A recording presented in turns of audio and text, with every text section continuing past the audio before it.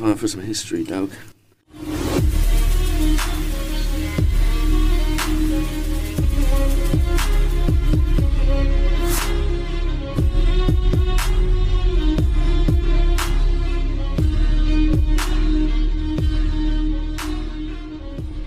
Back in. Browsing history. Welcome back. Just got me, Sam, this week, and Ross. How you doing, Ross? Hello, not too bad. A little bit jet lagged. Yeah, you just come back from a fucking swifty little Christmas break. Nice little Barbados break. Ooh. It was kind of weird sitting there on the beach listening to Christmas songs, though. Yeah, I bet. In the heat and that, and sand, that would freak me out, It was bro. like a nice little December morning in the sun. Yeah. Never had that before. That's where Aussies get it every year, don't Yeah, they? that's why they're all a little bit crazy, isn't it? Yeah, yeah, they're confused as fuck, bro. Christmas comes around, they're watching Christmas movies with snow, and they're like, what the fuck's going on? Yeah. It's not frozen, is it? It's No, that's melting. I couldn't imagine an Australian Christmas movie. I think that would spin me out, bro. It's like They Christmas can't enjoy on the beach. Christmas movies, can they? No. They just don't get it. Nah. It's impossible for any of them Caribbean countries, Pacific Island countries. You They know, like, what the fucked fuck are they talking about? Do you know what I mean? Like, they watch a Christmas movie, or what are their Christmas movies like? There's no sun, there's no snow, there's no sleighs. Turkey on the beach barbecue. Yeah, that's not working. No. No, it's not working at all, bro. And Christmas hats in the sun don't work. No, they'll just blow away as well. So you're outside. How does Santa and the reindeers cope in the heat? Yeah, they'll be fucked. Look at that big wool jacket he's got. Yeah, that's it. You know what I mean? It's Reindeer sweating. are made for fucking cold temperatures, aren't they? I don't think they'd be happy. They wouldn't be happy, bro. I think Peter would be having a word with them. No doubt Santa Claus has had Peter on his case before, hasn't he? Definitely, 100%. How many reindeers has he gone through? They're not the same. Yeah, they're not the original ones. they No way. always name the same ones in the song, but he's had a few Blitzens, Yeah, hasn't he? yeah, that's it. In the same Just like Blitzen over Mark and over 2, again. Mark 3. Yeah, that's it. Blitzen Junior, Junior, Junior. Just like American politicians. Talking of American politics, that's sort of going to go down with our episode this week, bro. So this week on Browsing History, the date in history we're looking at, 7th of December, 1941, the Japanese Imperial Army attacking the US naval base at Pearl Harbour. Ooh-wee. Wow. Yeah. Kicking it off, bringing the US into World War II, which is kind of big up. Thanks, Japan, for that one. Yeah, we sort of needed the help there. Yeah, they hooked us up there, didn't they? Like, sorted us right out. After this episode, because this episode isn't just about Pearl Harbour. I couldn't do just an episode on Pearl Harbour on one day, bro. No. I'm not that scholastic. See, I can't even say the word, so I'm definitely not it, bro. Need a scholar just for that. Yeah, exactly. I need a history teacher about just to tell me that word. Ask the missus, yo, love, what word am I trying to say? I don't know, you're retarded. You're making up words, aren't you? Definitely tell me that. But, yeah, so what I ended up doing, well, I'm just saying big up Japan, but the reason I'm mentioning that is because after today's episode, I don't think we'll be saying big up Japan as much. No. And this is coming from a nerd who's been there by himself. Do you know what I mean? Like, Yeah, you loved. I do like a bit Japan. of samurais and shit. Yeah. I think they're dope. But then, They sort of ruined it with this one. yeah. Yeah. And I knew, here's the worst part, I did kind of know a lot of this stuff already, but I still was like, yeah, big in Japan, bro. But yeah, so this episode is not just about Pearl Harbour, it's going to be sort of like the history of Imperial Japan as well. Because in my opinion, right, the attack on Pearl Harbour actually starts with the birth of Imperial Japan, the Empire of Japan. Yeah. And funnily enough, it's America who caused that birth, which is, I thought, a great place to start for it. But what we'll look at, bruv, before we even get onto that, we got to do what we usually do. We got to hit them birthdays up for 7th of December. What have you got for me, cuz? We'll hit them birthdays. You got your man, Patrice. Patrice O'Neill, bruv. Yes, one of the greatest comics of all time. Do you know what his middle name was? No, go on. What's his middle name? Malcolm. Was it Malcolm? Yeah, after Malcolm X. That's it, yeah. Yeah. He was named after... Patrice Lumumba. That's it. Who came up in the JFK episode. That's the president, the French president got clapped for trying to defend, I think it was, the CIA organised a coup in Lumumba's country just before Kennedy got elected. Kennedy was his homie, wasn't he? That's it. Patrice, obviously, great comic as well, bro. Absolutely fantastic. One of the people who gave the ethos of he's just up there to make himself laugh and do his thing. As much as anyone else. Yeah, like, definitely. He used to, if you got heckled, he'd just try and convince the people to leave. He'd just be like, just fucking leave then. There's a story of him once paying someone to leave. Just being like, look, you're causing all this shit. Like, here's your ticket money plus $20. Get the fuck out. Absolute Donny. Absolute king. You can't watch his specials around your missus because, he's got a few choice words and beliefs in women. Which they sit there, they're like, no, you can't say that. Which is one of his sketches. Was it the one where he was watching baseball? He's like, you sneak down the stairs in the morning, you're watching the baseball. You got the curtains drawn, and she comes out. What are you doing? Oh, come give me a cuddle. Yeah. I watch baseball with you, and he's like, no, bitch, I'm here I'm doing my thing. So yeah, exactly that. He's fucking brilliant, man. Absolute king. I saw one where he was he had like the sign language woman up on stage with him. Yeah, that's a great one, isn't it? And he's like trying to hide his mouth like from the deaf person, and then the person sitting there typing it out with the words. Yeah, and then he starts having like, what the fuck? That's a woman's job. He's got the whole bit as well about, which is great. I think you can find a clip of it him talking on some radio station. I don't think it's Opie and Anthony. I think it's a different one. He used to appear on that old radio show a lot. Yeah. But it's a different one where he's just talking about how weird it is. He finds how much people love the song, how much white people love the song Creep by Radiohead. Yeah. Fucking great. People start floating. Yeah. Trying to jump off bridges. That's it. Here's the line they always love. The I'm a weirdo line. White people love that shit. It's so good. It's so true. It is very true. They love. Admittedly, bruv, I could never get behind Creep or Radiohead. No, it's just never vibed with me, bro. No, they weren't really my thing. He was a bit of a weirdo, wasn't he? He was actual creep. Oh, was he actually? The main guy, yeah. See, a lot of my mates fucking dig Radiohead. A load of people I know love Radiohead. I just can't get behind it. My brother loves them. Kieran loves them? Yeah. He strikes me as a Radiohead geezer. Yeah. I can't get behind it, man. A bit depressing. Yeah, that's what I feel like it. Yeah. I'm not a fan of it at all. I think I see him on Jules Holland one day and the geezer just put me off. Yeah. I think when he had an interview or something, I was like, nah. I feel the same about the Smiths. Yeah. I get a lot of shit for that as well. I quite like the Smiths, but Morrissey's quite...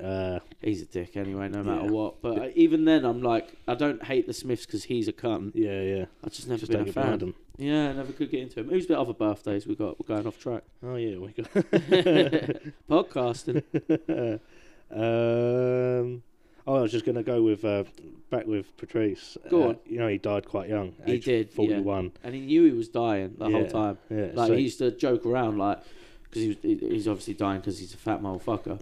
And he used to say, like, what do I want? Do I want to eat this delicious cake or do I want my right foot? 9 times out of 10, I'm picking my foot. I mean, I'm picking the cake. Do you know what I mean? Yeah. He's picking the cake over his foot any day of the week. But it said that he was trying to address his health issues at this time. Yeah. And he was experimenting veganism. Oh, so veganism killed him, bro. Killed Patrice O'Neill. That's another reason to hate them bastards. That's it. Hold up, give me 2 secs, bro. Quick little impromptu early pause on the episode. Rare.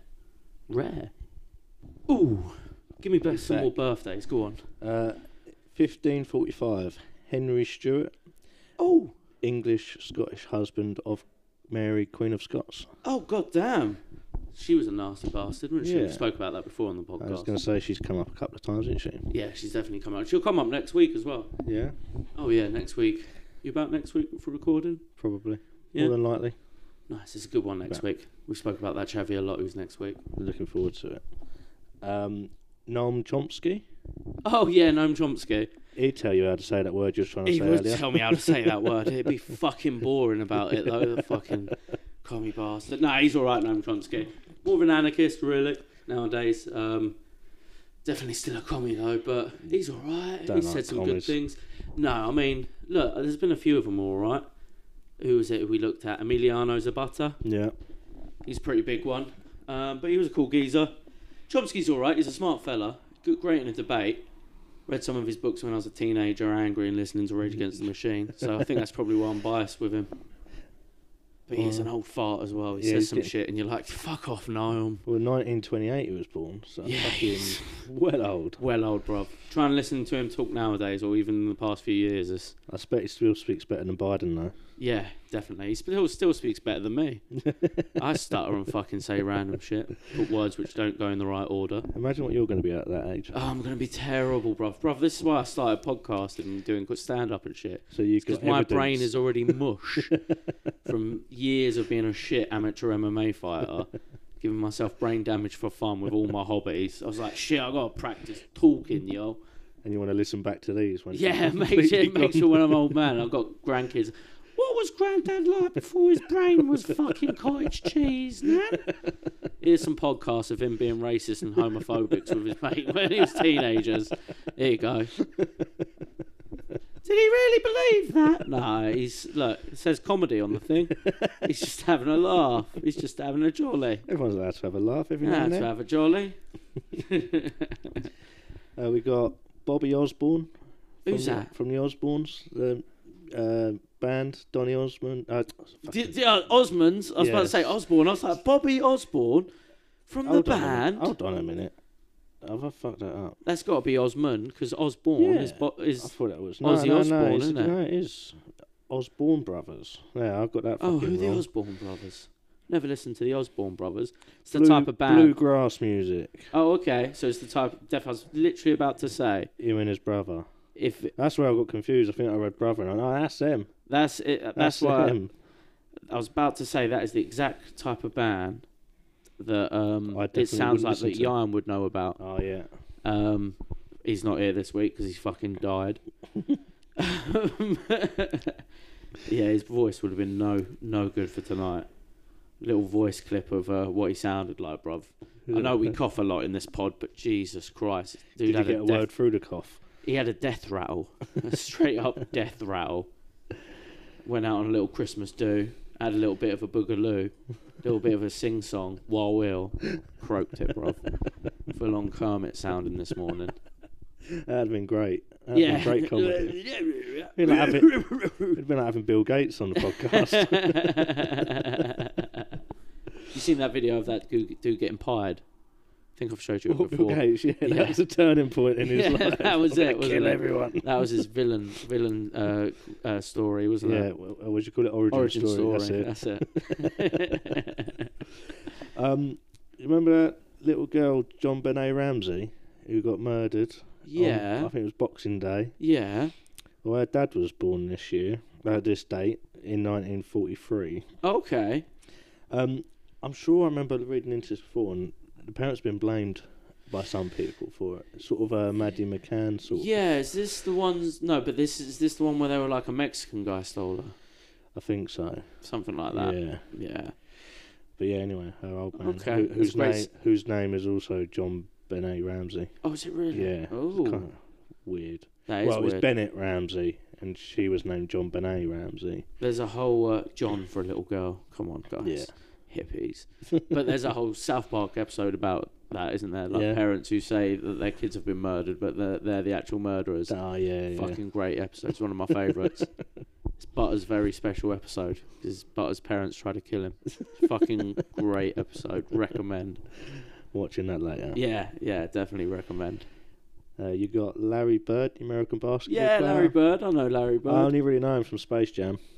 Is he in Space Jam? Yeah, he's in Space Jam. Is he one of the chavies in that? No, he's not one of the ones playing. Yeah. He's I only know it because of the name. He's like a commentator or a friend of Michael Jordan's. He's like playing golf with him. Okay. I only know the name. Was he a white guy? Yeah, white guy. Yeah. One of the most successful basketball players. Yeah, from back in the day, eh? Back when there was like socks up by their knees. That's it. Tiny short shorts. It's because they were dudes who didn't like... Look at who plays basketball nowadays, right? It's baggy shorts because what they're packing. Yeah. Do you know what I'm saying? Basketball back in the day. They wouldn't fit into them shorts. No, that's it. They'd be like Speedos. Yeah, that's it. White guys back in those days, those tiny shorts, nothing's falling out. They only had a little pecker. They're safe. Do you know what I mean? It was mainly bush back then anyway. It was the 70s, wasn't it? That's it, yeah. A little bush poking out the bottom of the shorts. I think we spoke about wrestlers and that before. Yeah. Love a little bit of old school wrestlers. I don't remember this guy, but Rick Rude. Rick Rude. No, he died in 99, so I don't know if that was just before I started watching. Yeah, so I'm like, I watched as a young kid with my dad, like old VHS tapes, but our era was the Attitude Era. Yeah, so Rick Rude was. So he's probably gone by then. Yeah, definitely. But He died at the age of 40. Guess how? Go on. Heart failure, drug overdose. Steroids. Standard for a wrestler, innit? Oh, yeah. Heart failure and drug overdose is like the way to go. Chris Benoit obviously takes it to the extreme. He takes people with him. Yeah. takes his whole family with him. Yeah. We're going on a trip, guys. I just want to show you 9 realms real quick. Dark Chabby. Yeah, I was watching that listening to a documentary on him as well. It was fucking Is it crazy. conspiracy one? Have you heard the conspiracy one about those conspiracy guys I listened to? Oh, I don't know if they've done an episode. They've done on more them. of just of like a documentary about. There's one where like there's a conspiracy that he was set up, and it was all like he didn't kill him and shit like that. I've listened to it before, and I'm like, okay, makes sense. All right, you know, I'll have to look into that one. Oh, they're fun ones. Like I said, I listen to a lot of conspiracies, and sometimes I'm just tasting. Yeah, that's it. Sometimes I taste and enjoy it, where I go, that will stay in the belly for a while, yeah, and I'll believe it a little bit. Well, I was trying to say to ironically believe in it. That's the most fun one. I said to everyone the other day, I was like, the flat Earth one, I don't believe in it. I don't think. If it come true tomorrow, I wouldn't be shocked. Yeah, yeah. But like, there's some really good, interesting theories behind it, and some like. When they sort of say about good, interesting theories, I'm not smart enough to think they're good, interesting theories. It's just like some of the stuff they say, you go, I never thought about it like that. Yeah. And it just makes you think. I like them ones that make you just... Them ones do make you think. Sometimes, ones where I go, I never thought about it like that, sometimes make me go, hold up, bro, you are retarded. Everyone knows the answer to that one. Yeah, like, think on this real hard. Are you being bamboozled right now, cuz? Because there's a good chance you're being bamboozled. That's what I think for myself. I was thinking about it when I was on the plane. Yeah. I was like, right. Looking out for the curvature. Yeah, I was looking. I was like, is it? I can't see no curve there. But anyway, you know the world's spinning so quickly. Yeah. Why don't we just shoot up, right? Straight in a rocket. Yeah. Up to the atmosphere. Yeah. Just outside it. I don't think it's spinning that fast. Let the world spin a little bit and drop back in. Nah. 20-minute journeys to New York. It wouldn't make it that much quicker because it spins on a 24-hour cycle. Yeah. You see what I'm saying? Yeah. I know that. So when you're flying against the spin?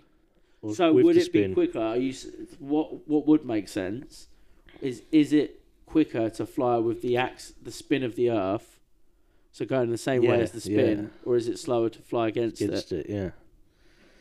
I think it would obviously be quicker going against the spin, wouldn't it? Because it's coming towards you. Oh yeah, of course. So if it's flying against the spin, does that make it quicker? Yeah, maybe. Fuck knows. I also thought about if you got the curvature as well. If you just stay low, and cut off the curve. Yeah. Do you know what I mean? You could stay lower and get there quicker. And then you wouldn't have to worry about the extra time on the curve. That's it, because otherwise you go up and you're following the curve round. We need a pilot, don't we? Yeah. Need to be able to just phone. Oh, talking of phoning, not a phone-in, but random shout-out this week, bruv. And it's funny enough that you're here for it. I'm going to give a shout-out to Uncle Tony, bruv. Oh, big Uncle T. Yeah, big Uncle T. Not my Uncle Tony. I have an Uncle Tony myself, but if you are listening, Uncle Tony, doubt you are. I don't think you've even got Spotify, cuz. But if you are listening, shout out to my Uncle Tony. But this real one's going out to your Uncle Tony, bro. Yeah, big Uncle T. Yeah, absolute Donny. You sent me that message about, he was like, sorry lads, all the stuff and some of the things podcast isn't my number one this year. It's browsing history. So mad props for that. Yeah, isn't it? Cheers, Uncle Tony. Cheers, Uncle T. Yes. Listening to theirs more than ours. Uncle T, don't listen to him. If my Uncle Tony isn't listening, you can be my Uncle Tony now, please. He's everyone's big Uncle T. Yes, and he's Scottish, right? That's it, yeah. That makes it 10 times better, bruv. He's got a place on the show whenever he wants. And if you listen to our episode 19 with our stepbrother Scott, there's a big long story in there about him setting his farts alight. Yes, Uncle Tony. See, that's my target audience, bruv. Old Scottish geezers who setting their farts on fire, bruv. I get it. It gets cold up there, bruv. I'm with you. Speaking of Scottish people, go on. Going back to the birthdays. Yeah. Colin Hendry, who's that? Scottish centre back. Okay. Played for Blackburn. Nice. You don't really follow football that much. No, look, bruv. If you want to get some excitement out of football from me, you are going the wrong way, bruv. The wrong way. Do you remember the little? Did you ever used to collect the little football men with the big heads? No, God, no. Match. Get them. What they called? Yeah, they were like Match Pros or something. It's Match Pros, yeah. I remember the adverts. I remember what they looked like. Colin Hendry was my first one I got. Oh, nice. And he was Scottish and he played in defence, so I played in defence. Fucking nice. That's a good one to have for a young Scottish lad. That's it. We got John Terry, another footballer. No, I'm fucked, mate. England footballer. England? Yeah. Fucked his best mate's wife. Oh, I know this story. Yeah. Fucking difficult one. And then he was a whole load of racist to Rio Ferdinand's brother as well. Oh, shit. Yeah. All right. So he's a bit of a geezer. Bit of a lad, isn't he? Bit of typical English lad. You got fucking the changing rooms on that, on pitch on that. How could you work with someone like that? Could you? No, you couldn't at all. What happened there? Did they fuck off from the same teams? Because they were both playing for, I think it was Chelsea at the time. Fucking hell. And then they were both playing for England as well. Fucking hell. And I think after it all come out, Wayne Bridge stopped playing for England. Yeah, no doubt. And obviously, I think he transferred away after that. Yeah, you would, wouldn't you? Yeah. Sneaky. But he got a new fit and missus anyway. Oh, did he? Frankie from the Saturdays. Okay. I can't remember which one that is. Yeah, she's alright. Alright, nice. She's alright. Nice.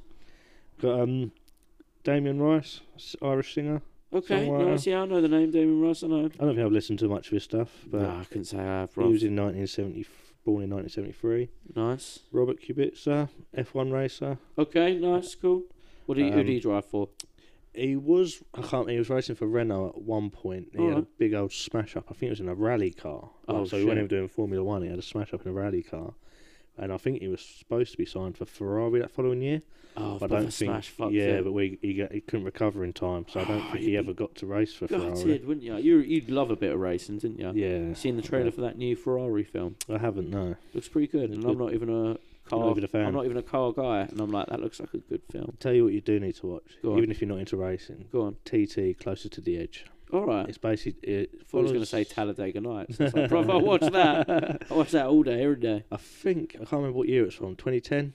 Okay. And I think they followed the 2009 TT throughout the. Oh, nice. Followed all the riders, talked to all of them. Yeah. Show you some bits, bit of history about it. Nice. Yeah. Actually, I sit down with my father-in-law and watch that. I'll enjoy that. Yeah. Nice little Christmas watch with him. It's good. It's probably the best documentary, TT one. Yeah. And then there's another film called Road. Okay. You'll meet a couple of the guys in Closer to the Edge. Yeah. And if you then watch Road, it's about their family. Okay, nice. I won't say any more on it because it's fucking great. Nice. Okay, I'll hit them up. Did you ever watch About a Boy? I know the film. Hugh Grant. And that kid who became X-Men. Yeah, and he was also in Skins as well. He was in Skins. He was Nicholas Hoult. Is that him? Yeah. Is his birthday? 1989. Nice. Yeah. And I think that's all. Birthday to that chap. I think that's Beast from X-Men, bruv. Beast. 100%. I think that's the only birthdays I got. That's pretty good. Have you got some other historical events from 7th of November? Now, if I remember right, when I looked at this, there's some lively shit going on this day. There's a few bits and bobs going on. Wasn't there? You got the Royal Opera House opened its doors for the first time. Go on, that's lovely. Covent Garden, that was 1732. Go on, that's a good one. I like that. Did you get Cicero being assassinated? No, didn't. So Cicero is assassinated in Formia on orders of Marcus Antonius. So Cicero was part of trying to sort out the government after Caesar, and he was part of that. And Marcus Antonius was an eventual emperor after assassinating Cicero. What year was that? So that was in 43 BC. Same date, obviously, 7th of November. Yeah. That's cool. Got any others for us, We had cuz? 1703. The southern parts of Great Britain were struck by the Great Storm. Yeah. Which took the lives of 9,000 people. Fucking hell, lads. Like, I know we can't handle a snow day, but that was only a windy day. Jesus fucking Christ, England, sort it out. 9,000 people dead from a fucking windy day. That's it. Bit of rain. Fucking hell. We are shit with weather, like. We're crap, aren't we? Terrible. It's like our skin isn't waterproof. Yeah. I do, like, saying that, I do fucking hate snow. So I get why other countries like, fuck this. Yeah, because that is me whenever I see snow. I'm like, eh. Stay here. Fuck I'm not going off. anywhere. Yeah, sit in my hut. We got 1787. Yeah. Delaware becomes the first state to ratify the United States Constitution. Go on, Delaware. So because of this, it's sometimes called the first state. Nice. Same date, but on 1776, Lafayette Gilbert de Monter, Marquis de Lafayette. He joins. He's typically one of the founding fathers. Pretty important. Yeah. This is when he enters the American military as well. Oh, nice. He's a war general. So yeah, we've got some good stuff going on. Good stuff for 7th November. Little historic day. You've got 1988. Go on. 6.9 earthquake in Armenia. Kills 25 to 50,000 people. Fucking hell. And left 500,000 homeless. Ooh. That's not good, is it? It's not Them nice. Armenians have taken a battering, haven't they? Yeah, they not just from earthquakes. They have had it rough, to say the least. Oh. This is also when 7th November 1922, Parliament of Northern Ireland votes to remain as part of the United Kingdom and not unify with Southern Ireland. That's going to start some trouble. Few troubles, hey. That's got to come up on an episode at some point. Do an episode on the Troubles? Yeah. Yeah, we could do it. Fact, you could pick any date from the last 100 odd years. Yeah, there was a good one the other month, wasn't there? It was Bloody Sunday. Yeah. The football match. That'll be worth covering possibly next year. There's a good few songs about that as well. Is there really? Yeah. Yeah, I'm not surprised by that. The Irish can write a fucking banger. Honestly, their voice is so sing-songy. They're just sing-songy people. It's great. What about the Apollo, the last manned lunar landing mission? Oh, was that 1972? Nice. Which took the crew to the famous Blue Marble. What is it? Oh, the crew took the famous Blue Marble photo of the entire Earth. Of the Earth. That's a good one. Apparently, allegedly. Unless you believe NASA conspiracies, then it's all Photoshop, motherfucker. Yeah. I'd like to believe it's true. Yeah. I'd like to believe, I don't know. I'm not convinced. Until I go there myself. Until you have your little moon landing. Until I've seen it for my own eyes. I've got a good one for 1949. Go on. On the Chinese Civil War. So I'll bring it up after I've mentioned what happens. The government of the Republic of China moves from Nanjing to Taipei, Taiwan. So this is after communist China have taken over. Yeah. The government in China, before the commies took over, move over to Taiwan. So that is what modern day Taiwan is. That's how today. it started, and that's why it's still under a bit of debate. And that's why there's the whole argument of China and Taiwan. Yeah. It's because it is just the Chinese government in exile living in Taiwan. Yeah. Now, I don't like the CCP. Yeah. Right? And Taiwan's pretty important for the Western economy because they make our microchips and shit like that. They make everything. Yeah. So I understand why we want to keep them. Yeah. At the same time, arguably, and I'm going to sound like a pro-China motherfucker right here, but if China invades Taiwan, is it not them just carrying on, finishing off that war and that revolution? Quite possibly, yeah. So technically, nothing to fucking do with us. No. Do you know what I'm saying? Like, I get it that it is with trade nowadays to do with us. Yeah, it shouldn't do anything with World War III, though, should it? No, definitely not. It's definitely not going to be that. It's definitely not going to be fucking Germany and Russia invading Poland. No, it's not going to be our version of that, is it? No, it's not. It's not going to be like Israel or Gaza or anything. Do you reckon? Which ones do you reckon it's going to be? We've had this debate again. I think it was here last time when historians look back and look at the start date of World War III. I've heard someone argue. I've said this before again. That it's going to be 9/11. Ooh. Some people could argue it might be the Ukraine war. The Syrian war, I think, was a good proxy war. Yeah, so you're thinking, like, are we already in World War III? Is that what you're thinking? There's an argument for that. I've been saying that for a long time. So I think we're already in World War III. Do you think during World War One and World War Two, they didn't know there was in World War One and World War Two?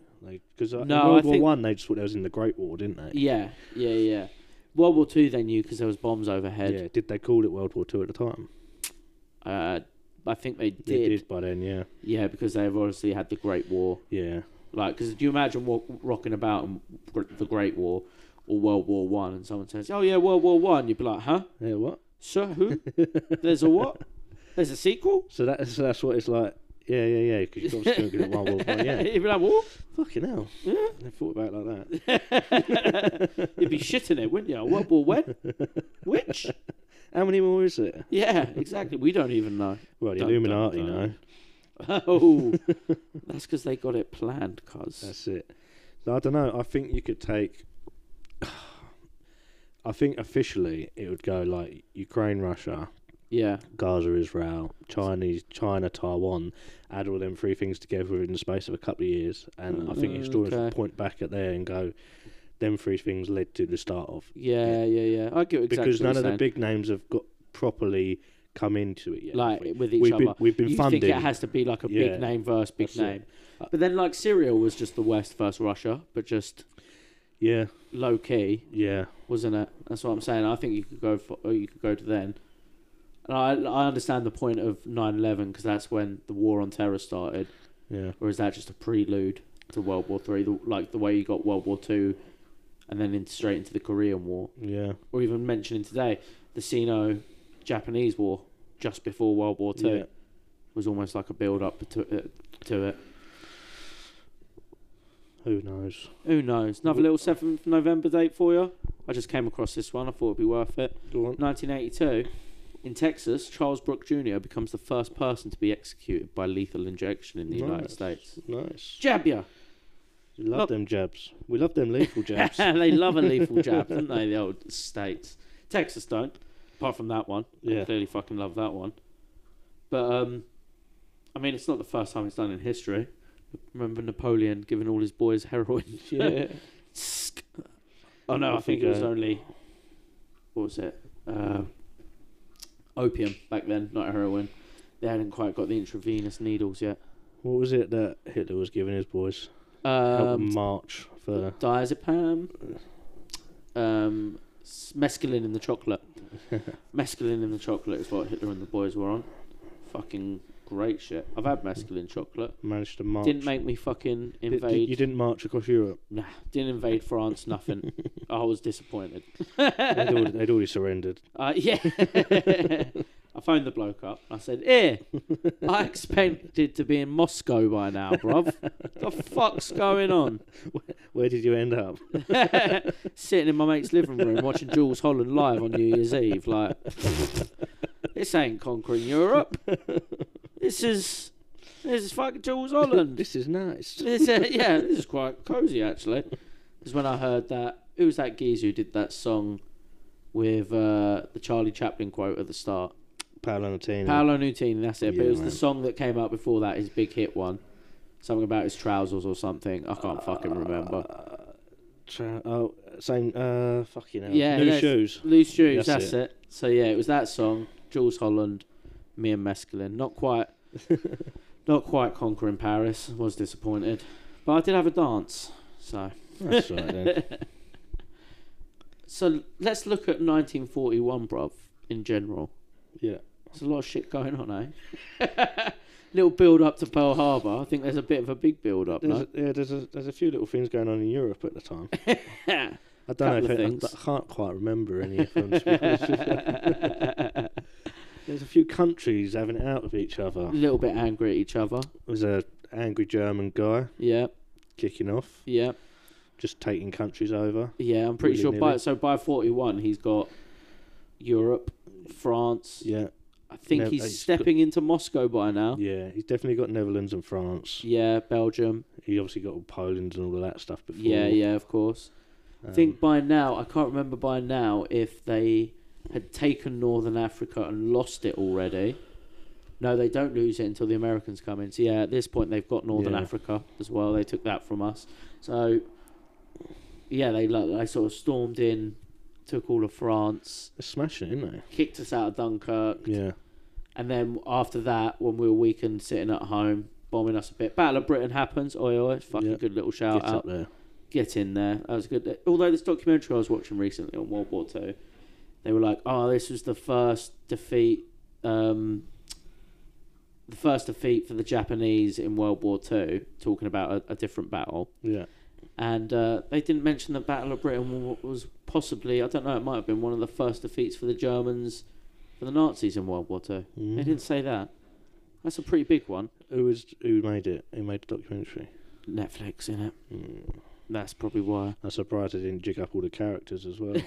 I'll tell you what was rude. So I had interviews with all of, sometimes these survivors who had lived through the war, and the only person at first they actually showed with the voiceover, not just clip, was this woman who fought in the Liberation Army for Russia. Yeah. So the socialist woman. And they flashed it on, and she's got like fucking dyed hair and loads of medals. Do you know what I mean? She's looking like one of them flag wavers from nowadays, bro. Yeah. I was like, why is that the only person you're actually showing? And I feel like they realised, because the next episode they were suddenly like, here's an old boy too. He's got some stories. He fucking come off a plane, he did, and he was well alright. He got nicked, but he was well alright. He was good, was he? He was a good chavvy. So yeah, 1941's a bit busy, eh? Just a bit. Yeah, a few things kicking off. Not for the Americans though. They didn't want to. Not yet. Oh, actually, they were still funding both sides. Well, I'll get into that a little. Well, not actually. I don't get into them funding us and Germany, but they were. Yeah.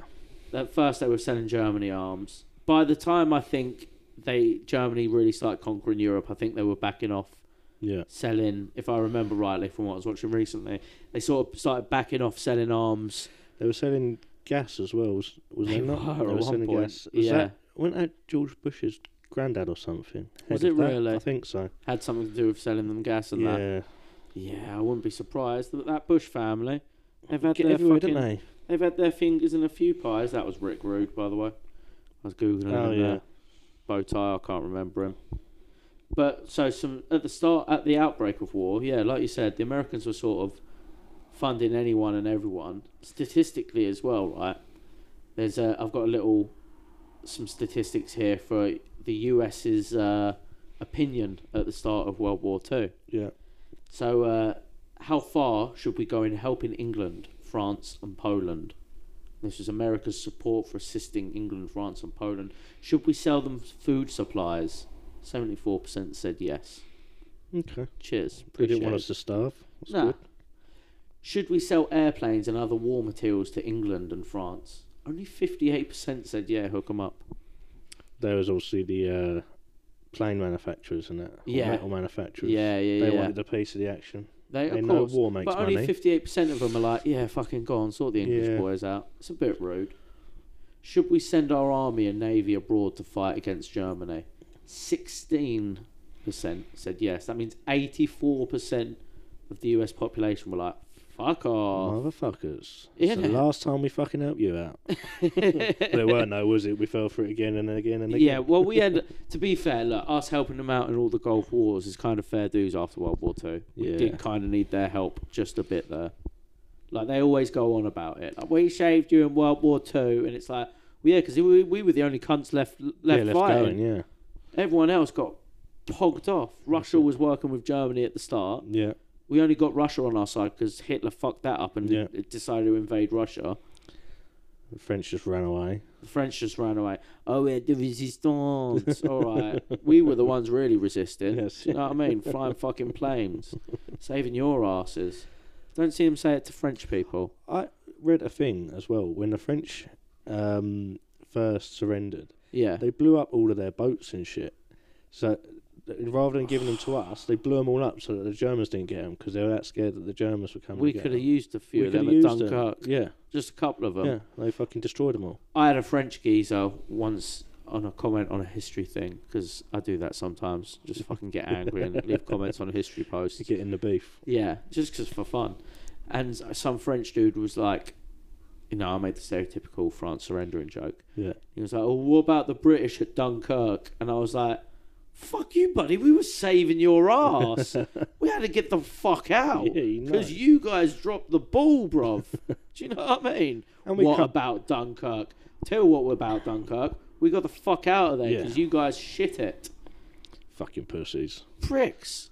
It's a shame, innit? Because they was always warring for all them years before. Yeah. It's like they forgot after Napoleon. Right, innit? Yeah. They just completely forgot how to do it. They just fucked the last greatest. And still nowadays they can like protest like hell and do all that fucking dope shit. Yeah. But they didn't want to have none of it when it come to Hitler. Nah. They secretly loved him, didn't they? Yeah. So let's get into Pearl Harbour and the Japanese Empire, bruv. So all throughout before Pearl Harbour as well, Japan's wilding out, bruv. They're going full Empire of the Rising Sun. And obviously Pearl Harbour eventually is just a little sneaky bombing on the US Navy.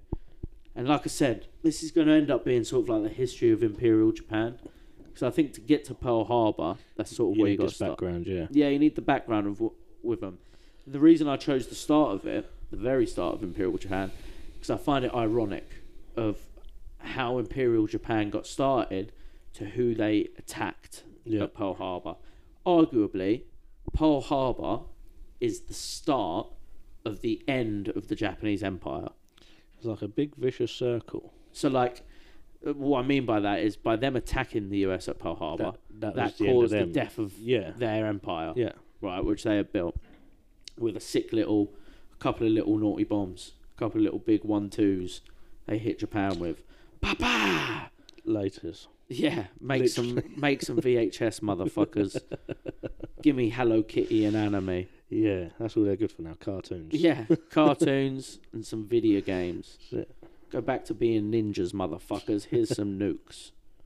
So, I say it's ironic because on July 8th, 1853, American Commodore Matthew Perry. He died in a pool, didn't he? He did. Well, wrong Matthew Perry. But that's how I remember it. Honestly, I've known that name for years and I've always remembered it as, it's Chandler. Yeah. Who opened up Japan? Chandler opened up Japan for everyone. But yeah, Matthew Perry, American Commodore, he leads 4 ships into the harbour at Tokyo Bay, seeking to re-establish for the first time in over 200 years regular trade and discourse between Japan and the Western world. Nice. So at this point, what had happened, right? Japan had gone full isolationist. Yeah, they didn't want anything to do with anyone. Anything to do with anyone. Because what had happened is 200 years before that, Japan had decided to fuck all the foreigners out. They decided to expel all Europeans purely because they were persisting to convert the Japanese to Catholicism, right? Taking some territory and engaging in unfair trading practices. So in 1639, I believe it was Tokugawa Ieyasu, who we've mentioned on the pod before, he bans all foreigners in Japan, apart from like limited trade access to only the Dutch and Chinese. Why the Dutch? With special charters. They wanted the weed.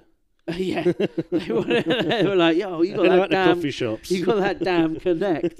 I think it was probably to do with Will Adams, Gillingham boy, represent bow, because he ended up becoming a big trade envoy for Tokugawa Ieyasu, and he became like his trader through Asia, and he arrived in Japan on a Dutch trading vessel. Got ya. Even though he's an English boy, he was there on a Dutch trading vessel. So did he get expelled? He was all right. He was all right. Good. He ended up living there. Because he was an actual samurai, wasn't he? He got like the rank and that. Yeah, I mean, not really a samurai unless it's family ties and that. But he got like the ceremonial rank. He was good enough. Yeah, he got a sword. Yeah. The mayor of Medway gets a sword. Yeah. You know what I mean? That's pretty good. That's pretty high level. We got Yokosuka Way round here. That's it. Ito Way. We put McDonald's on it. Yeah, they did stick a McDonald's down there. Very Japanese. So Perry's fleet at this time consisted of 4 vessels: the Susquehanna, the Mississippi, the Plymouth, and the Saratoga. And they were called the Black Ships because back then the Japanese ain't seen steamships before. Oh, okay. And these ships turned up all black steel, beaming smoke from the fucking chimneys. The samurai what ships was shook. They had then, just like sailboats still. Yeah, like big old sailboats and that. And they were shook seeing this shit. Yeah. They had guns. So a lot of people think they didn't have guns and shit like that. No, that's bullshit. You know, 200 years, 250 years before that, they had mech guns. They had got matchlocks. Oda Nobunaga, Ieyasu, both those dudes, and Hideyoshi, that third dude, they all loved a rifle. You know? So they'd already had guns. But it's different when a steamship turns up. Yeah, with guns. Did they have guns on them as well? Oh, yeah. Big guns. Big, so tasty like a guns. Big robot coming towards them on the sea. Like, they literally got attacked by a mech. Yeah. Do you know what I mean? Like, the Japanese are obsessed with giant robots. Yeah. Yeah, because when they saw foreigners, we turned up with a giant floating robot. Yeah. So I totally get it, bro. Perry ordered his ships to steam past Japanese lines towards the capital of Edo, position their guns towards Uraga. He also fired blank shots from his 73 cannons when he was in the bay. Just turned up like, Papa, Papa, Papa. We're here. Yeah, that's it. Open like up, a doorbell. Yeah, knock, knock, bitches. Now, this happened on July 8th, right? And when they asked him, what was the fucking guns about? He went, celebrating Independence Day, that's all. 4 days late. Celebrating our Independence Day in your bay, motherfuckers. Was he a comedian as well? Chandler was meant to be the funny character, wasn't he? When they got there, though, they only ended up spending like days on board the ships inside Tokyo Bay. Quite a few days. But they were just being general terrorists the whole time they were there. The Emperor and, not the Emperor, but the Shogun was refusing to meet with them. Okay. And then they were refusing to meet with officials who were sent to them. Because they were like, no, we're only chatting with the boss. Yeah, we want the boss. They thought the boss was the Emperor.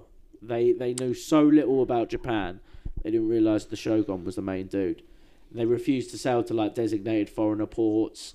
And at one point they even sent a letter which told the Japanese that in case they choose combat, the Americans would necessarily vanquish them. Nothing like, open up, we want to have a word. Look. Pop down the road, have a word with matey. Fucking open up. Look, we're not going to... Boom. Open up, we're coming in anyway. Yeah, open up or we will vanquish you, motherfuckers. 14th of July, so it's taken him a few days. Japan decides to accept the letter to the Emperor and ask Perry to land slightly southwest in the beach of Kurihama. Perry went ashore with considerable pomp, bruv. He goes ashore with 250 sailors in 15 ships. So he's got a lot of chavvies. Big backup. Oh, yeah. And when he turns up, he's got a band playing with him as well, and they're playing a song called Hail Columbia. He knows how to rock up. 17th of July, after finally meeting with them, 3-day meeting, Matthew Perry decides to head out, and he says, look, I'll be back in a year for a reply. So I'm going to leave you with, you're going to open up and trade with us. Yeah. I'll give you a year to answer. That's a long old time to wait around, though, isn't it, for a message back? It's a long old time. Fucking no emails, though, cuz. I don't think they even imagine messaging a bird and then not getting back to you for a year. Well, I'll sail by again. And I'm going to spend the whole year trying to sail by. Here's the thing, though. After Perry's debate, there was departure. There was an extensive debate amongst the shogunal court on how to respond to the America's implied threats. And not few days after Perry turning up, the shogun at the time, Tokugawa Ieyasu, he's actually quite sick and he ends up dying just after Perry's departure. They brought disease to him. I don't think they brought disease. Might have slipped him a little poison, you know what I mean? A little mercury in the sake, bruv. So he's succeeded by his son, who's also sickly. So they're not doing fucking good, these shoguns. They've got a very good bloodline there. It's not looking good at the moment. They've probably been interbreeding since for 200 years. Alone on an island. The Tokugawa clan, they were empires for. Yeah, they were the imperial family or the shogunate family for 200 or so years. Yeah, that's a lot of incest. Yeah, I can guarantee there's a bit of it. We like a bit of that as well, don't we? With our royal families. European royal families, they fucking love it, bro. Lizzie was Philip's second cousin or something. It was first cousin. First They're cousin. Actually cousins, yeah. Makes it worse, doesn't it? I think I heard you say it on the last episode. Yeah, they're actually cousins. They're actually first cousins. They shared a nan or something. Oh, grimy, brother. Look, I think that's what was going on in the Tokugawa clan. Possibly, I don't know. But maybe. If they got all these they shared mums instead. Yeah, so they got all these sickly shoguns, bro.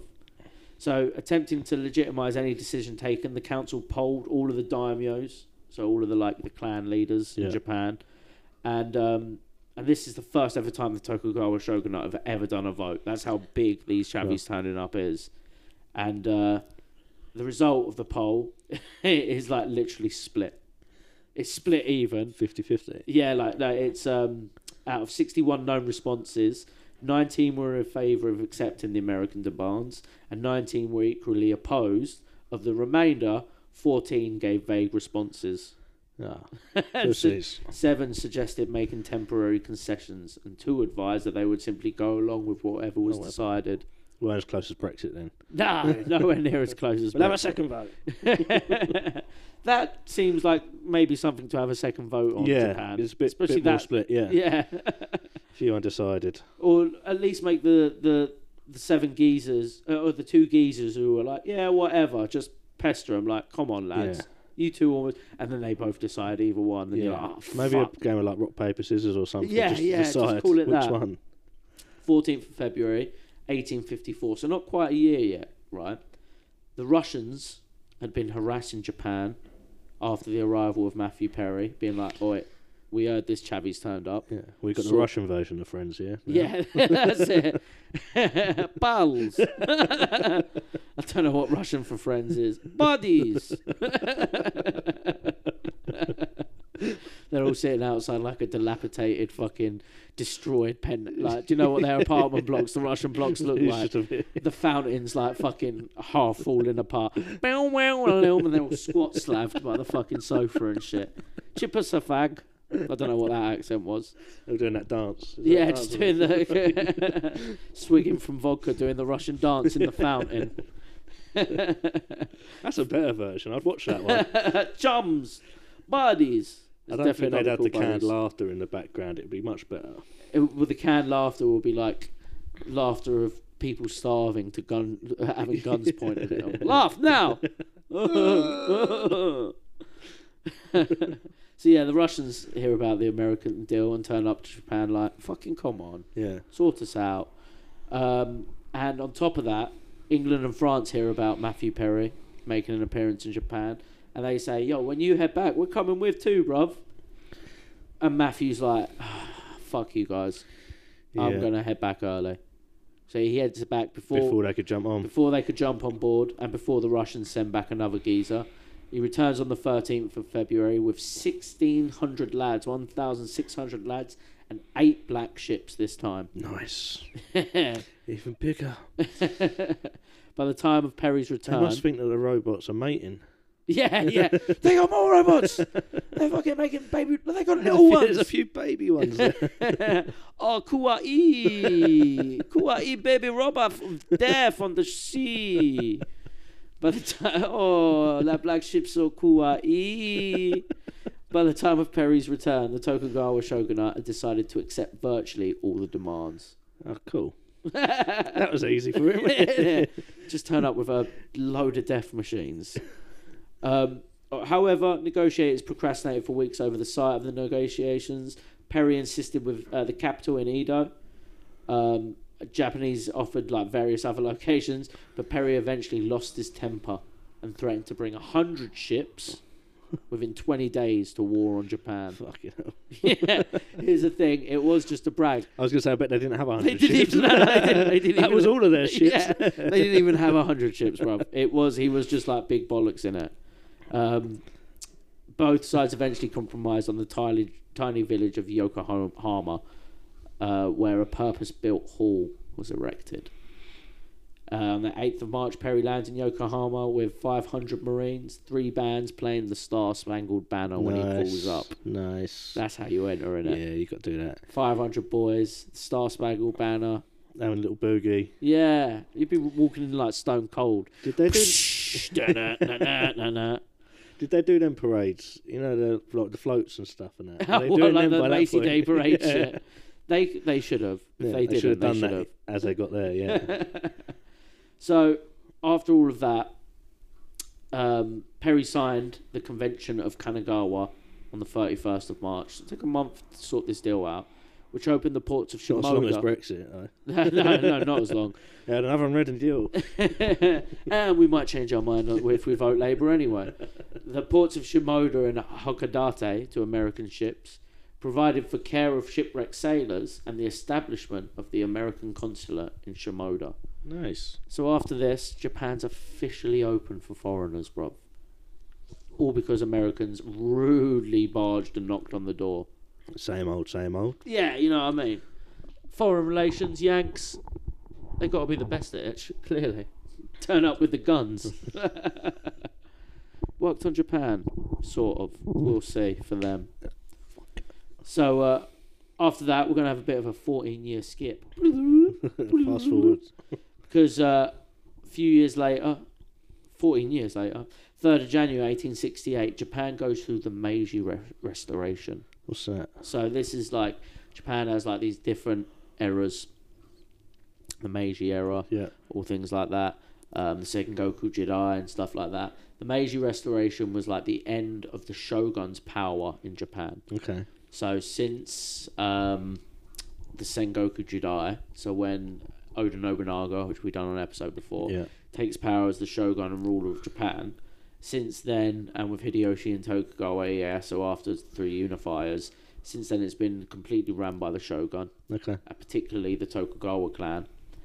And this is the end of that. The Meiji Restoration is just the end of the shogun's power. Won't go into too much detail because that's a whole episode in itself. Everything that went on. So does it transfer over to like more of like a democracy sort of thing? Back to the empire, back to the emperor. Okay.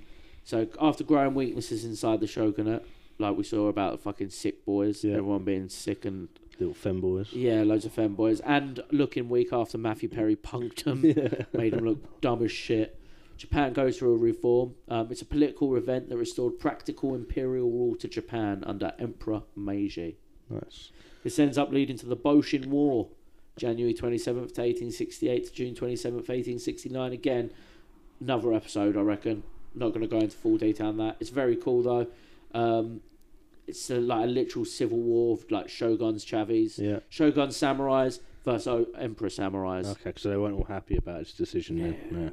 It's sort of like what happens in The Last Samurai. Don't know if you've ever seen that. Great film, especially for white boys. Us being The Last Samurai and that. That's fantastic. Sort of, but there's another actual rebellion later on, which is really based on. Okay. But the Boshin War is the character that Tom Cruise plays. Is based on a real man. Okay. Called James Brunet, who was actually a Frenchman. And he fought in the Boshin War on the side of the Shogun's army. Because he got over there and was a weeb. Which I'm going to address quickly, actually. I was thinking about this. So, you know the whole thing calling people who like obsessed with anime in Japan and shit weebs. Yeah. I've decided that being a weeb is appropriating culture, but not appropriating Japanese culture. Go on. So... white people can't be weebs because it's appropriating black culture. Now hear me out. The first ever foreign samurai in Japan is Yasuke, who was a black man and got the role of samurai after being traded to Oda Nobunaga. I remember you talking about that. Yeah. So he obviously loved Japan. So he was the OG. He's the OG weeb. So and because obviously black people can't be racist is what they say nowadays. Yeah. So if you're a weeb and you're white, actually you're appropriating black culture and you should fucking stop it. So you're actually being racist. Yeah, super racist. That's banging. And also white people can't watch anime anymore for that exact reason. It's only for black guys now. Fucking hell. Black guys and Japanese guys. That's just the law, I'm afraid. Better throw your DVDs out. Yeah, I mean, I've got a few actually. I can't watch. I think I've got Akira down there and Ghost in the Shell. I'm fucked, bro. Pokemon cards, they can go in the bin. Yeah. Ieuan's fucked. He can't be being playing Pokemon ever again, bro. Absolutely fucked. Just remember that if anyone likes anime and they're listening. Stop appropriating black culture. So through this time, Japan are going through it. Bit of a rough moment for them, bro. Yeah. They're skint and they feel handicapped by foreign treaties. Because we sort of forced them to get into all these deals, or America did, the West. Sort of forced them to get into all these deals and treaties and trade routes. And it's known as a national time of shame because we're sort of fucking them over on the deals. Yeah. Well, they're not the first. No. We'll just get over it like everyone else did. Like everyone else does. Just accept it. We empired you. But they're not getting on the global stage. Cultural differences as well. Yeah. So like Westerners like to get fucking party and rowdy and like after meetings and after business meetings and after treaties and shit. Japanese ain't like that. No. They are nowadays business wise. They fucking love a drink. It. But back then, they just want to chill at home. Nice, quiet. Yeah. All Fabian orientated. Yeah, that's it. So they're not getting... There's also, from the rest of Europe, we're kind of putting off a little bit of white power vibes in this time in history. Yeah, it's about right. Yeah, we're kind of doing that a little bit. And we're sort of making the previously isolationist country, I described it as an autistic kid. of a country because he did. He just wanted to be left alone. Yeah. He just wanted to be left alone. Sit in the corner, wear his samurai clothes, wear his robes, swing his samurai sword about, and watch his anime. Yeah. That's all he wanted. And we've come and fucked it up. And we came. The big American bully came and fucked it over, and then British mate and all the French mates started turning up and being like, he is weird. Look at him. He eats with sticks. Doesn't wear shoes indoors. Sits on his arse. Lives with his mum and dad. What's this sword he's got about? He's obsessed with this sword. Stop dressing like a fucking robot, bruv. I feel like we're going back to that sort of culture now. You know, everyone's living at home with their parents still. Oh, yeah, totally. I reckon another couple of generations. We'll have 5 generations in one house. Oh, just can't afford to move out. Yeah, no doubt. That will happen. That will happen in our lifetime, cuz. And then I'll pass on some samurai armour. Because that's how far it'll go. So we might have to go back to swords anyway. Yes. I'm sorted. I'll be all right. I've got a few laying about the house. So 1870s, the culture slowly starts to westernise more and more in Japan, though. Yeah. So it's taken a few years, but they're slowly getting used to it. Start wearing trainers and that now. That's it. They actually, here's some of the key things I put in. They start importing bear guns, loads of guns. Yeah. They start importing even more. They fucking love them. They start fucking loving beef. Yeah? Yeah, because they were like a very pescatarian society. Yeah. A lot of fish. So now got McDonald's popping up all over the place. Yeah, they're everywhere. Burgers, Burger Kings, everything. But I only mentioned the beef because it's actually quite particular for like the 1870s. Okay. Like there's images of them like drawing cow head demon people and being like, well, fucking this guy's delicious. Take a cut of this guy. He tastes great. And obviously they invent Kobe beef eventually.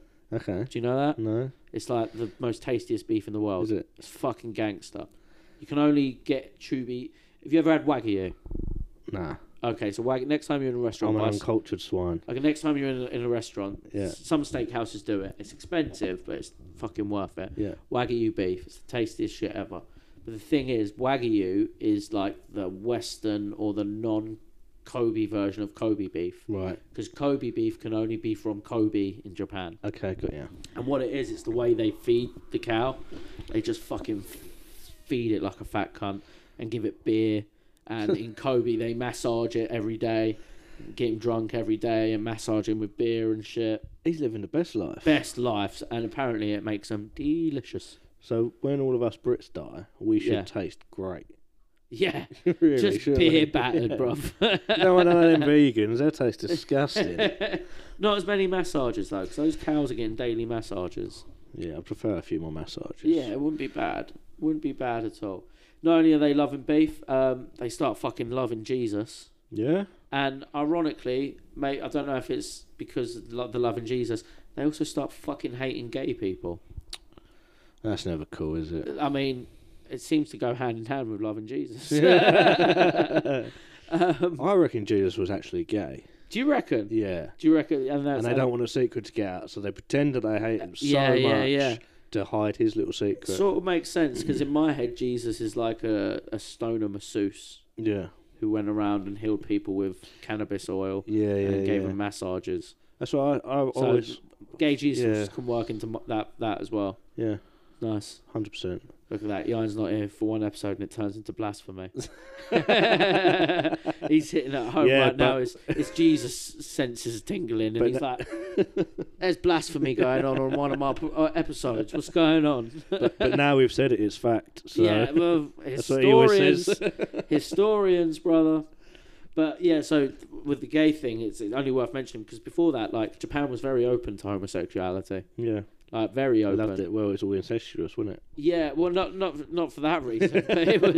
You can't get a man pregnant. In the Hagakure, which is like the ancient book of the samurai, written by one particular family, and that it was like this weird connection between master and student. So basically, it was like, I taught you how to be a boss man samurai. Yeah, so suck my dick. I taught you how to throw ninja stars, dude. Like, come on. You are the knight. You're basically Batman. That's what geography teachers do in school nowadays. I taught you basic maths. Yeah. Now suck my dick.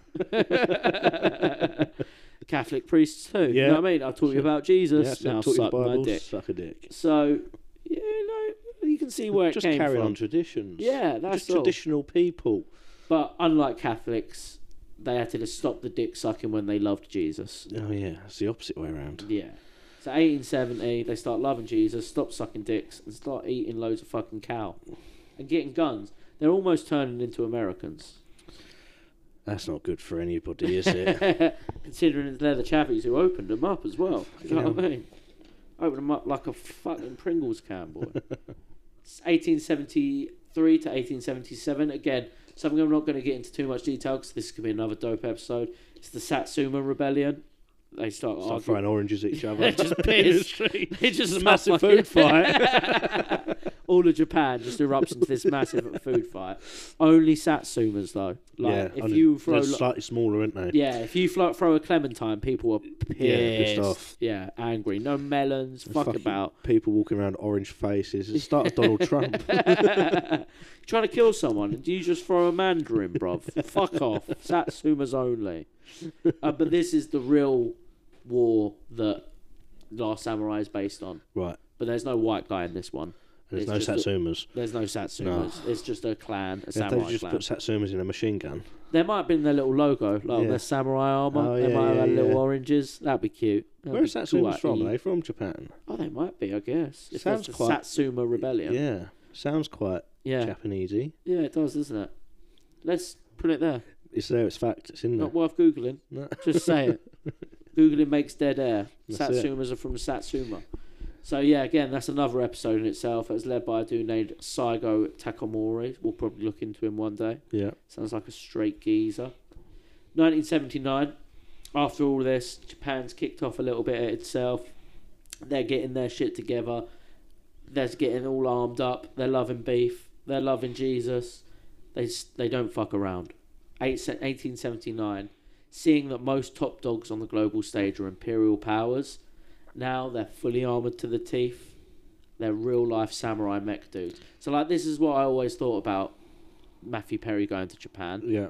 Why it was done. I've actually got his face in my head. Put him in a little naval suit and shit. This is actually, like, I always say about him going to Japan and, like, trying to... getting them to open up for trade. He gave a nation that had dedicated their lives to the art of war for 200 years. Centuries before that were just warring for hundreds of years, which are run by a military leader, and you gave them modern arms. Yeah. It's the dumbest shit. They literally, like, do you know Japanese love giant robots? Yeah. Like, the idea of a samurai sort of looks like those giant robots in the armour and shit. Yeah. So the ones in the cartoons when you see them, they got, like, fucking guns popping out of their fucking armour and shit. Yeah. That's what I'm saying, bro. That's what they did. They put rifles in samurai armour. They made human mechs. So it's like robots were written in the stars for them from day one. 100%. And now they've got them. Now they got them. They got armour and they got rifles. They're looking naughty, bruv. And they decided to go Empire in. Because they're only small people as well, aren't they? Yeah. So like they can beef up a bit. Yeah, that's it. Fucking stock loads of fucking rocket launchers on your shoulder pads. And they're brave as well. They're just like mentally brave, aren't they? Always have been. So like crazy. Talking of that, like, oh yeah, they'll like kill themselves and surrender and shit. Like, how do you fight against that? You can't, bruv. So you can't. And now you've given them guns. So one of the things worth mentioning, like, and this is going a little bit far ahead on the timeline, but I was later on, I was watching a documentary the other night, and there was this interview of a Japanese pilot from World War II. Yeah. And he was talking about, like, the bonsai charges. Right. So during World War II, the Japanese would just send streams of troops, even though they know they'd get mostly machine gunned down. Yeah. Just fucking send the waves in. Hopefully a few chavies get through. Yeah. At the same time, you had the kamikaze pilots as well, flying their planes into boats, straight into boats and that. This Japanese pilot made a fucking good point. And I was like, right, all right, fair enough, fella. He went, look, we are a nation of warriors, and we have been for centuries. Yeah. We have an imperial family, an empire that dates back for 2,500 years, and we've never been successfully invaded as an island. Yeah. Tell me you're not going to fight like hell for that. And I was like, wow. That's a good point. You know what I mean? I was like, yo, I know the other deep, dark shit you guys did, but that's a pretty good point. Yeah. You're not excusing what we're getting on to later, but fair play, geezer. Well, we couldn't say that about our little island, could we? No, we couldn't. We invaded so many fucking times. So many times. Nowhere near as old royal family as 2,500 years old. I think it's 2,600 years old for the Japanese. Japanese. Something to be proud of. Innit? Yeah. It's fucking wild, bro. Geezers. Absolute geezers. So yeah, they're armoured to the teeth. They're feeling brave. They decide to start empiring. 1879, they snatch up the island of Okinawa and the surrounding islands. They get that. 1885, both Japan and Germany at the same time, in this time, underwent a rapid military modernisation during this period. And they actually end up admiring each other's military prowess and reform.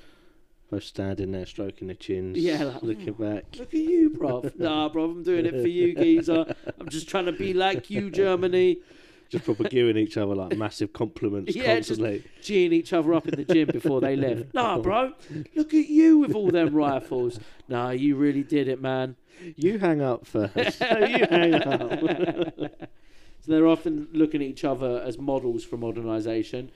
Germany starts sending envoys over to teach the ex-samurai military science. Nice. One dude even tells Japanese high-ups that the Korean peninsula is a knife pointing at the belly of Japan, and that if a foreign power was to get control of that area or Manchuria, Japan better watch its fucking six. Yeah, that's a good point though as well. It's not a bad little point. He's sort of like stirring the pot though. That prick. You know, look over there, bruv. And he's like, I know how much you all like swords and that. That looks like a sword. yeah. You boys love a sword, didn't you? Go get that sword. They're pointing a sword at you. Yeah. White man's pointing a sword at you. What do you mean? That's Korea. Yeah. Not if the white man gets her. He's pointing his sword right at you, cuz. 11th of May, 1891. I mentioned this as well because I just like this story. It's something that happens, and I think it will lead to something later on. 11th of May 1891, you have the Otsu incident. Do you know anything about that? No. So the Otsu incident is an unsuccessful assassination attempt on Tsar Nicholas II of Russia. Oh, okay. So the fucking Emperor of Russia, bruv. He comes to Japan on a trip, and before this trip, he'd been quite a fan of the place. He even had a Japanese dragon tattoo on his arm. Did he? Yeah. Did he have a Japanese writing as well that you're not sure what it says? No idea what it says. He thinks it says Tsar, but it actually says twat. On his return journey to the hotel, though, one of his police escorts turns on him, swinging for him with a sword. Of course it would be a sword. Of course, bruv. The quick action of Nicholas's cousin, Prince George of Greece and Denmark, who parries the second blow with his cane, saves the Tsar's life. That's like some fucking... What's that film? When they got the canes, all like the spies. Yeah. Knightsman? Knightsman, yeah, that's it. That's exactly it. Yeah. That's what happened. The Knightsman jumped in, saved Tsar Nicholas. Nicholas is left with a 9-centimetre long scar on the right side of his forehead. Nice. For the rest of his life, bro. Was this the geezer who liked Rasputin? Nicholas, Tsar Nicholas. Yeah, it is exactly him. Because he's also the Tsar who gets dropped the last by one. The last one. That's worth mentioning because later on a little thing happens between the Japanese and the Russians. Okay. At the time when they asked the guy like, "Why'd you do that?" And he was like, "Oh, I thought he was a Russian spy." Oh, okay. We still use that excuse now. That's the president. Yeah. Like, how can he be a spy? You know what I mean? Unless he was one of the fake czars. Oh, one of the many fake czars. There's about 6 of them. Yeah, there was. In a row. What a person to call a spy. He's a spy. Yeah. No, I don't think he's a pretty shitty spy, bro. Yeah, he's not particularly undercover. He's out in public. Yeah. He's not doing no ninja shit. He's waving with a Russian flag behind him. Not sure about spy on that one, cuz. But either way, you can see sort of the Japanese thoughts towards foreigners in their country still, even after all that. At the time as well, Russia was looking pretty shifty at Manchuria and Korea. Yeah. So Japan were like, stay away. Stay the fuck away. 25th of July, 1894 to the 17th of April, 1895 is the first Sino-Japanese War. The second one's very important for later. The first Sino-Japanese War is a conflict between the Qing dynasty and the Empire of Japan. It's primarily over the influence in Korea. Yep. So Japan's just got word off that German geezer. Watch out in Korea. The Qing dynasty, they're like trying to modernise both their country. They're trying to modernise like China and that, while Japan's doing it at the same time. Yeah. This first Sino-Japanese war sort of proves that Japan have done it better than the Qing Empire at the time. During the war, Korea gains its sovereignty from China, but it's now got heavy Japanese influence. Yeah. Japan haven't quite annexed it yet, but they're on their way. Yeah, they're on their way. They're edging there. They definitely got the influence over there. Japan also gains a number of islands, including Taiwan, which came up earlier, which actually fought against Imperial Japan for years after. Yeah. It's sort of in their nature. You know what I mean? They was fighting over who was going to get to make the McDonald's toys, weren't they? Yeah. Who's making the microchips? The what? The huh? They about yet? Yeah, the CIA told Owen what? They're not even a thing yet. That's what you think. That's what you think. We need them microchips for robots. Huh?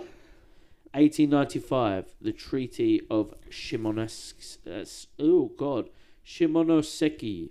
It ends the first Japanese Sino War, with Japan gaining control of Taiwan and the influence in Korea, and Russia, along with the Western powers, pressured Japan to relinquish some of its gains. No. So they're like, come on, Japan. You've done too well there. That's not cool. That's not cricket. Even though the rest of those countries are empire in the rest of the world, they're getting jealous of Japan. You can't be doing that. Come on, lads. This is our game. Yeah. We may have given you the guns, but you can't go around pointing them at people. It's like when you teach someone something, they get better at it than you. Yeah, that's it. They really did with that. Like, they really let the fucking, like, monster out of the box with that one, giving them guns, bruv, and ships. You don't do that. It's dumb. 1898 to 1903, diplomatic negotiations between Russia and Japan failed to resolve disputes over spheres of influence in Korea and Manchuria. In 1899 to 1901, again, this is a future episode, no doubt. It's the Boxer Rebellion in China. Yeah. Won't spend too long on it. It's just a violent anti-foreign and anti-Christian uprising in China. The reason I mention it is because there are 8 Western countries that jump in to fuck this Boxer Rebellion up. Right. One of them, not a Western one, but one of them is Japan. So you got Austria and Hungary, France and Germany, Italy, Russia, the UK and the United States all team up in a Megaform Voltron super mech to fuck China up, and Japan join in. Just for lols. Just for the lols. But for them, this is a big moment for them, isn't it? They've been joined in a team with the big boys. That's it. Yeah. They've gone from less than 100 years before that. They weren't letting anyone else into their country. They're letting. Can I be on your team? Yeah, and then they're like, oh, let's sign in with the big boys. Yeah. It's pretty big for them. You'd be quite pumped if you were Japan. You'd be buzzing, yeah. Yeah, you'd be hyped, bruv. Good on them. Yeah. They're concerned about the increasing Russian military presence in the Far East, though. The Japanese government faced domestic pressures to assert national pride and maintain popular support. Japan decided on preemptively striking, aiming to neutralise the Russian threat before it could grow stronger. Oh, sounds familiar. It's a little preemptive Japanese strike. I wonder when that's going to happen again. So February 8th, 1904, Japan launches a surprise attack on the Russian Pacific Fleet at Port Arthur, beginning the Russo-Japanese War. Nice. We're going to do the whole war in this episode because it doesn't last long for key events, bruv. May 27th, 1905 is the naval... February 8th is when they launched the surprise attack. May 27th, a year later, 1905, naval battle of Tsushima, a decisive Japanese victory over the Russian fleet. January 1905, Battle of Mukden, a major land battle on the Manchurian front, resulting in a Japanese victory. Nice. Two huge battles, both times Japan just smashing Russia. 2-0. 2-0, bro. Loving it. Can you imagine being little Japan and fucking up big old scary Russia? Yeah. Russia's been around for years. They've got a Tsar. They've got an Emperor, Nicholas II. Not for long. No, that's it. Well, that's a lot of the people think one of the things that led to the downfall. Because it showed weakness there. Yeah, the Japanese Russo War, where they looked so bad. September 5th, 1905 is the Treaty of Portsmouth, mediated by my favourite US president of all time, Teddy Roosevelt. Yeah, the treaty ends the war. Japan gains control of Korea and parts of Manchuria. Nice. Japan are now looking fully Voltroned up, bruv. They're going for it. Oh, yeah, they've gone Super Saiyan, bruv. Yeah. Yeah! Fucking pulled the AK out. They're fully kaiju'd up, bruv. Like proper monsters. And they take the principle of Pax Japonica on their views of Asia. Do you know what that means? No. So we used to have this thing called Pax Britannica. Okay. So we're like the British Empire. Yeah. All, you know what I mean? And that's what Japan felt. Okay. With, but they were saying it for Asia. Yo, all Asia is going to be Pax Japonica. It's going to be ours. Nice. They had vision. Well, they had goals. And the vision is because they see the Western countries shitting on them. Yeah. Making shitty treaties, making... The Japanese are the first big boys to play on the big table with them. Yeah. They know how shitty the Western powers are going to be when treating Asian people. Yeah. So they're just hedging their bets, I reckon. So they could, trying to get some more support. So in a way, we're like you, but we can do it better. Yeah. Than, they're trying to get... the way I look at it, they do it harshly, but they're just trying to get all the Asians together. Yeah. Asians unity. Yeah. Race wars. Right, yeah. But not race... Well, because it would be Asians versus West. Yeah. But did they want a war with us, or did they just not want us? They just didn't want us to have that. They just didn't want us doing opium wars on China. Do you know what I mean? That was rude, bruv. Yeah, that was a bit rude. Very fucking rude. They're just trying to stick up for their Asian brother. 1907, this is going to bite me in the arse, trying to stick up for Japan all this time when we come on to later on. 1907, Japan becomes a member of the Triple Entente with Britain and France.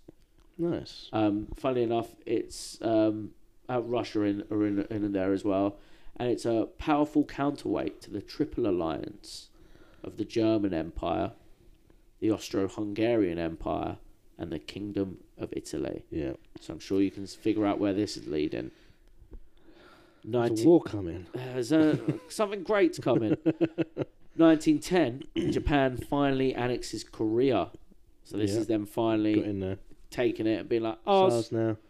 A move that marks the beginning of the period of Korean resistance and Japan's increased influence in the region.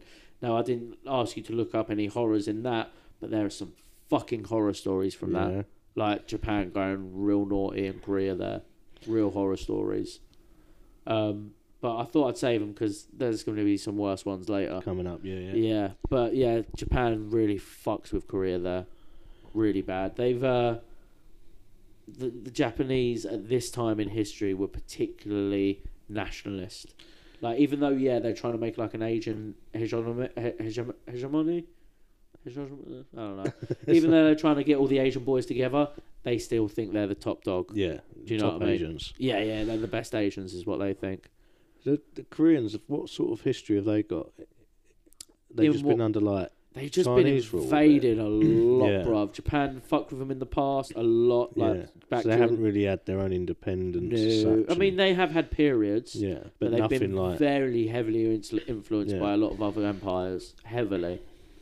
1912, Emperor Taisho ascends to the throne after the death of Emperor Meiji, making the start of the Taisho era.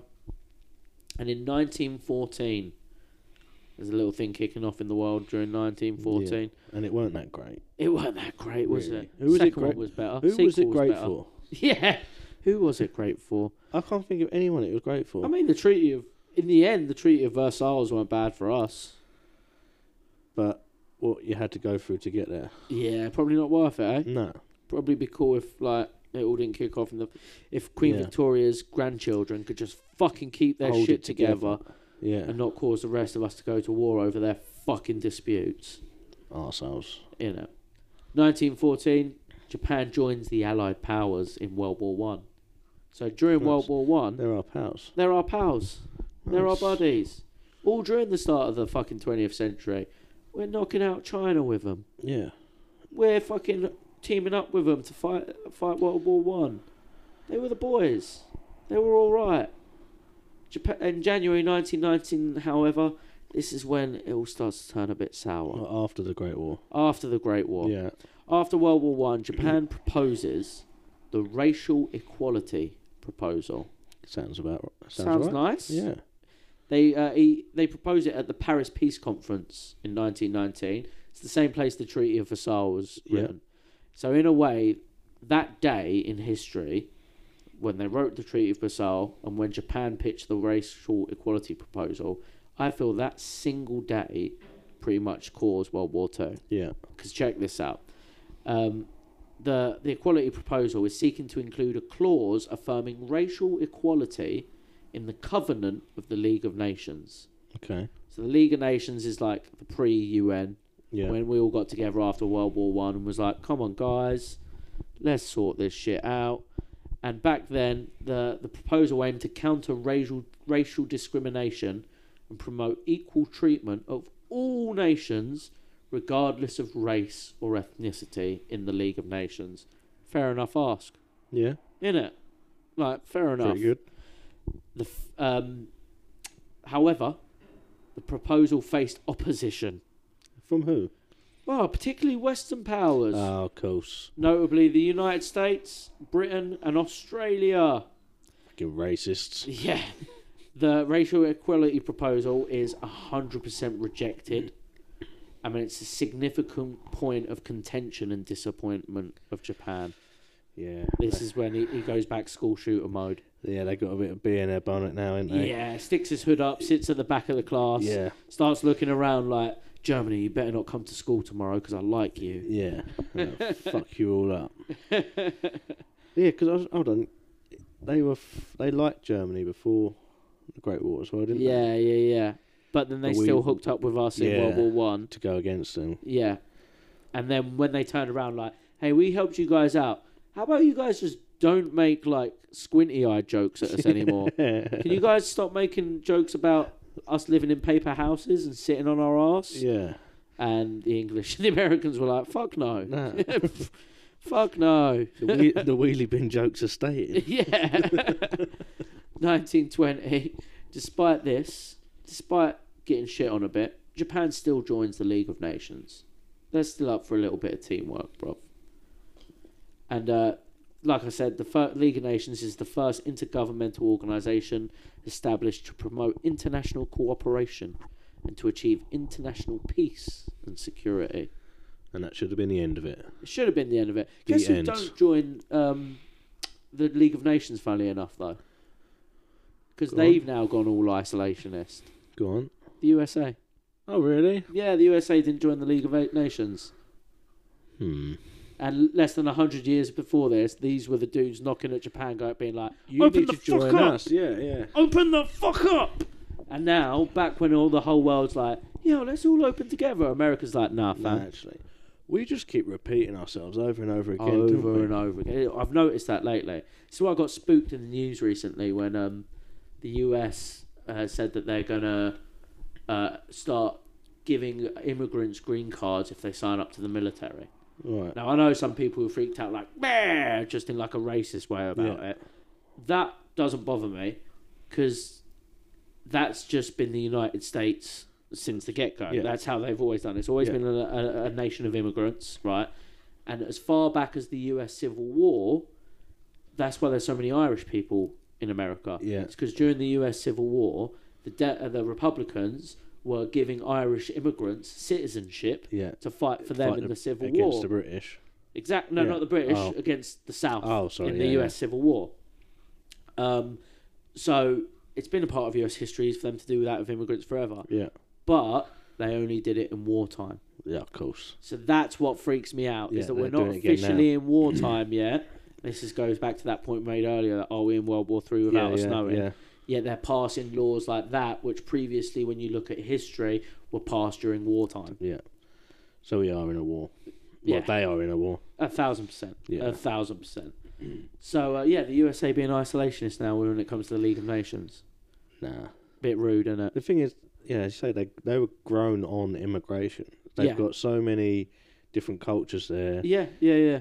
And heritage lines. How can they be isolationist? Couldn't possibly, they couldn't be. It's mental. But at the same time, it's like, are they ice because they're getting out and being like, well, we are the freedom place. But just isolationist is a bit far. When the whole League of Nations is getting together, they helped out in World War One a bit as well. Like, come on, lads. Yeah. Do you know what I mean? He came and helped out at the game, but he didn't come to the after party, did he? Didn't come to the team meeting. Pussy. You know. 1920s, Japan experienced political and economic turbulence. Oh dear. So while the rest of the world is going through the roaring 20s, they're fucking shitting a brick a bit. It's marked by social unrest, economic difficulties, and political assassinations. Ooh. Few key things that happened as well. 1923, you got the Great Kanto earthquake, causing widespread destruction in Tokyo and Yokohama. 1926, Emperor Taisho passes away, and Emperor Hirohito ascends to the throne, making the beginning of the Showa era. Okay. So it's not looking good for them right now. No. You know, they're being shit on by other countries. Economic bad time. 1930s, globally, we all know what happens. The big sad, bruv. The Great Depression. Yeah. Big sad. Again, what's great about it? Yeah, Why do we they keep calling these great? names out, didn't they? Big sad, I think. Are we is a much sure better great name. means what we think it means? Did it mean something else back then? I guess it does. I think it just means huge. Huge, massive. Big. Massive. Absolutely huge. So yeah, the big sad happens. The Japanese economy suffers debilitating effects from two sources: the impact of the worldwide depression and the appreciation of the yen associated with the return to the gold standard. The consequences economically were abrupt deflation and severe contraction of economic when they went back to activities. gold? What's that? Just say they went back to gold. Yeah, the return to gold standards. Yeah, the appreciation of the yen associated with the return to gold standard. And it went down. Yeah. Wow. Because everyone's fucking with the petrodollar. Yeah. 1929, 1932. At this point in history, Japan imported 36% of its scrap iron for munitions and ships from the USA. Wow. So not a lot. Just thought worth mentioning, because I'm going to come up with some numbers later on it. We'll start building some little robots. Yeah, just tiny little robots. ones. Little scrap robots. September 18th. Well, actually, no nuke yet. So we ain't told them to build robots for everyone yet. No. They're just building robot armour for themselves. Maybe a robot lover. Maybe a robot lover. Yeah. You know, they're freaky like that. September 18th, 1931. An explosion near a Japanese-owned railway in Mukden, now Shenyang, Manchuria. The Japanese accused Chinese dissidents of the incident. This is That the sounds like Mukden a incident. good excuse for something. Good excuse for a little something. The Japanese Kwantung Army claimed that the railway was sabotaged by Chinese forces and used this as a pretext to justify military intervention in Manchuria. It was, in fact, nowadays we have learned, guess what? Was it a false flag? Little FF, bruv. Little false flag. Fucking wild, huh? Been doing that for years. Years. Burning the Reichstag. The Jesus fucking Mukden incident. Yeah. Gulf of Tonkin. Yeah. 9/11. I mean, It's not a proven few yet. little fucking false flags laying about, bruv. You know. September 19th. September 20th, 1931. So a day after the Mukden incident and war being declared, Japanese forces, without official approval from Tokyo, initiate a full-scale invasion of Manchuria, quickly capturing key cities and territories. Moving quick. All very fast. September 27th, 1931, the Japanese Kwantung Army seized Shenyang, leading to the occupation of the entire region. Nice. March 27th, 1933. Did anyone have anything to say about this at the time? Everyone's not too happy about it. They didn't think it was They great. weren't mad enough to Do anything. do anything with it. No, but they were just like, Japan, good dudes. Yeah. Come on. Not cool, man. March 27th, 1933. The withdrawal followed... them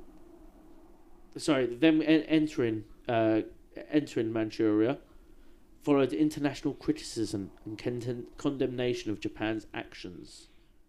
Meanwhile, on the same day as the League of Nations shitting on Japan, Yeah. Germany just got a new chancellor. Ah, that's good news. Important fella. Yeah.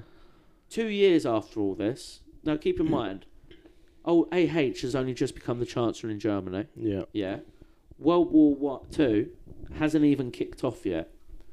And in 1935, in Pingfang, China, Japanese forces built a facility to be used by a little unit called Unit 731. And what do they do in Unit 731?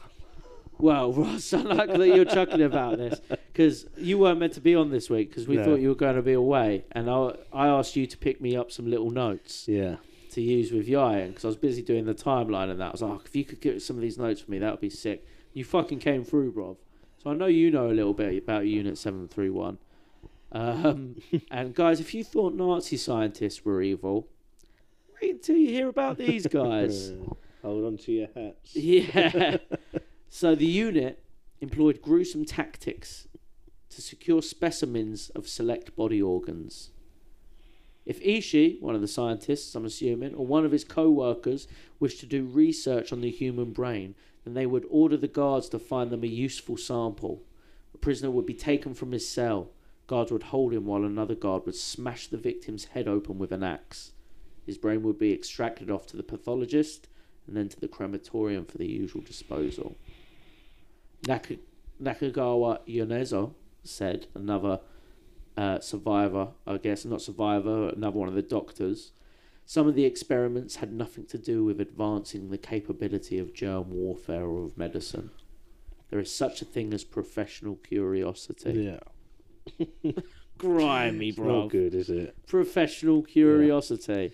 What happens if we do this to this person? How long will it take them to... A mad scientist having professional curiosity, bruv. That's a bad recipe. There's still professional curiosity? I wonder... Do you really think people like this don't get funded anymore? Harold Shipman?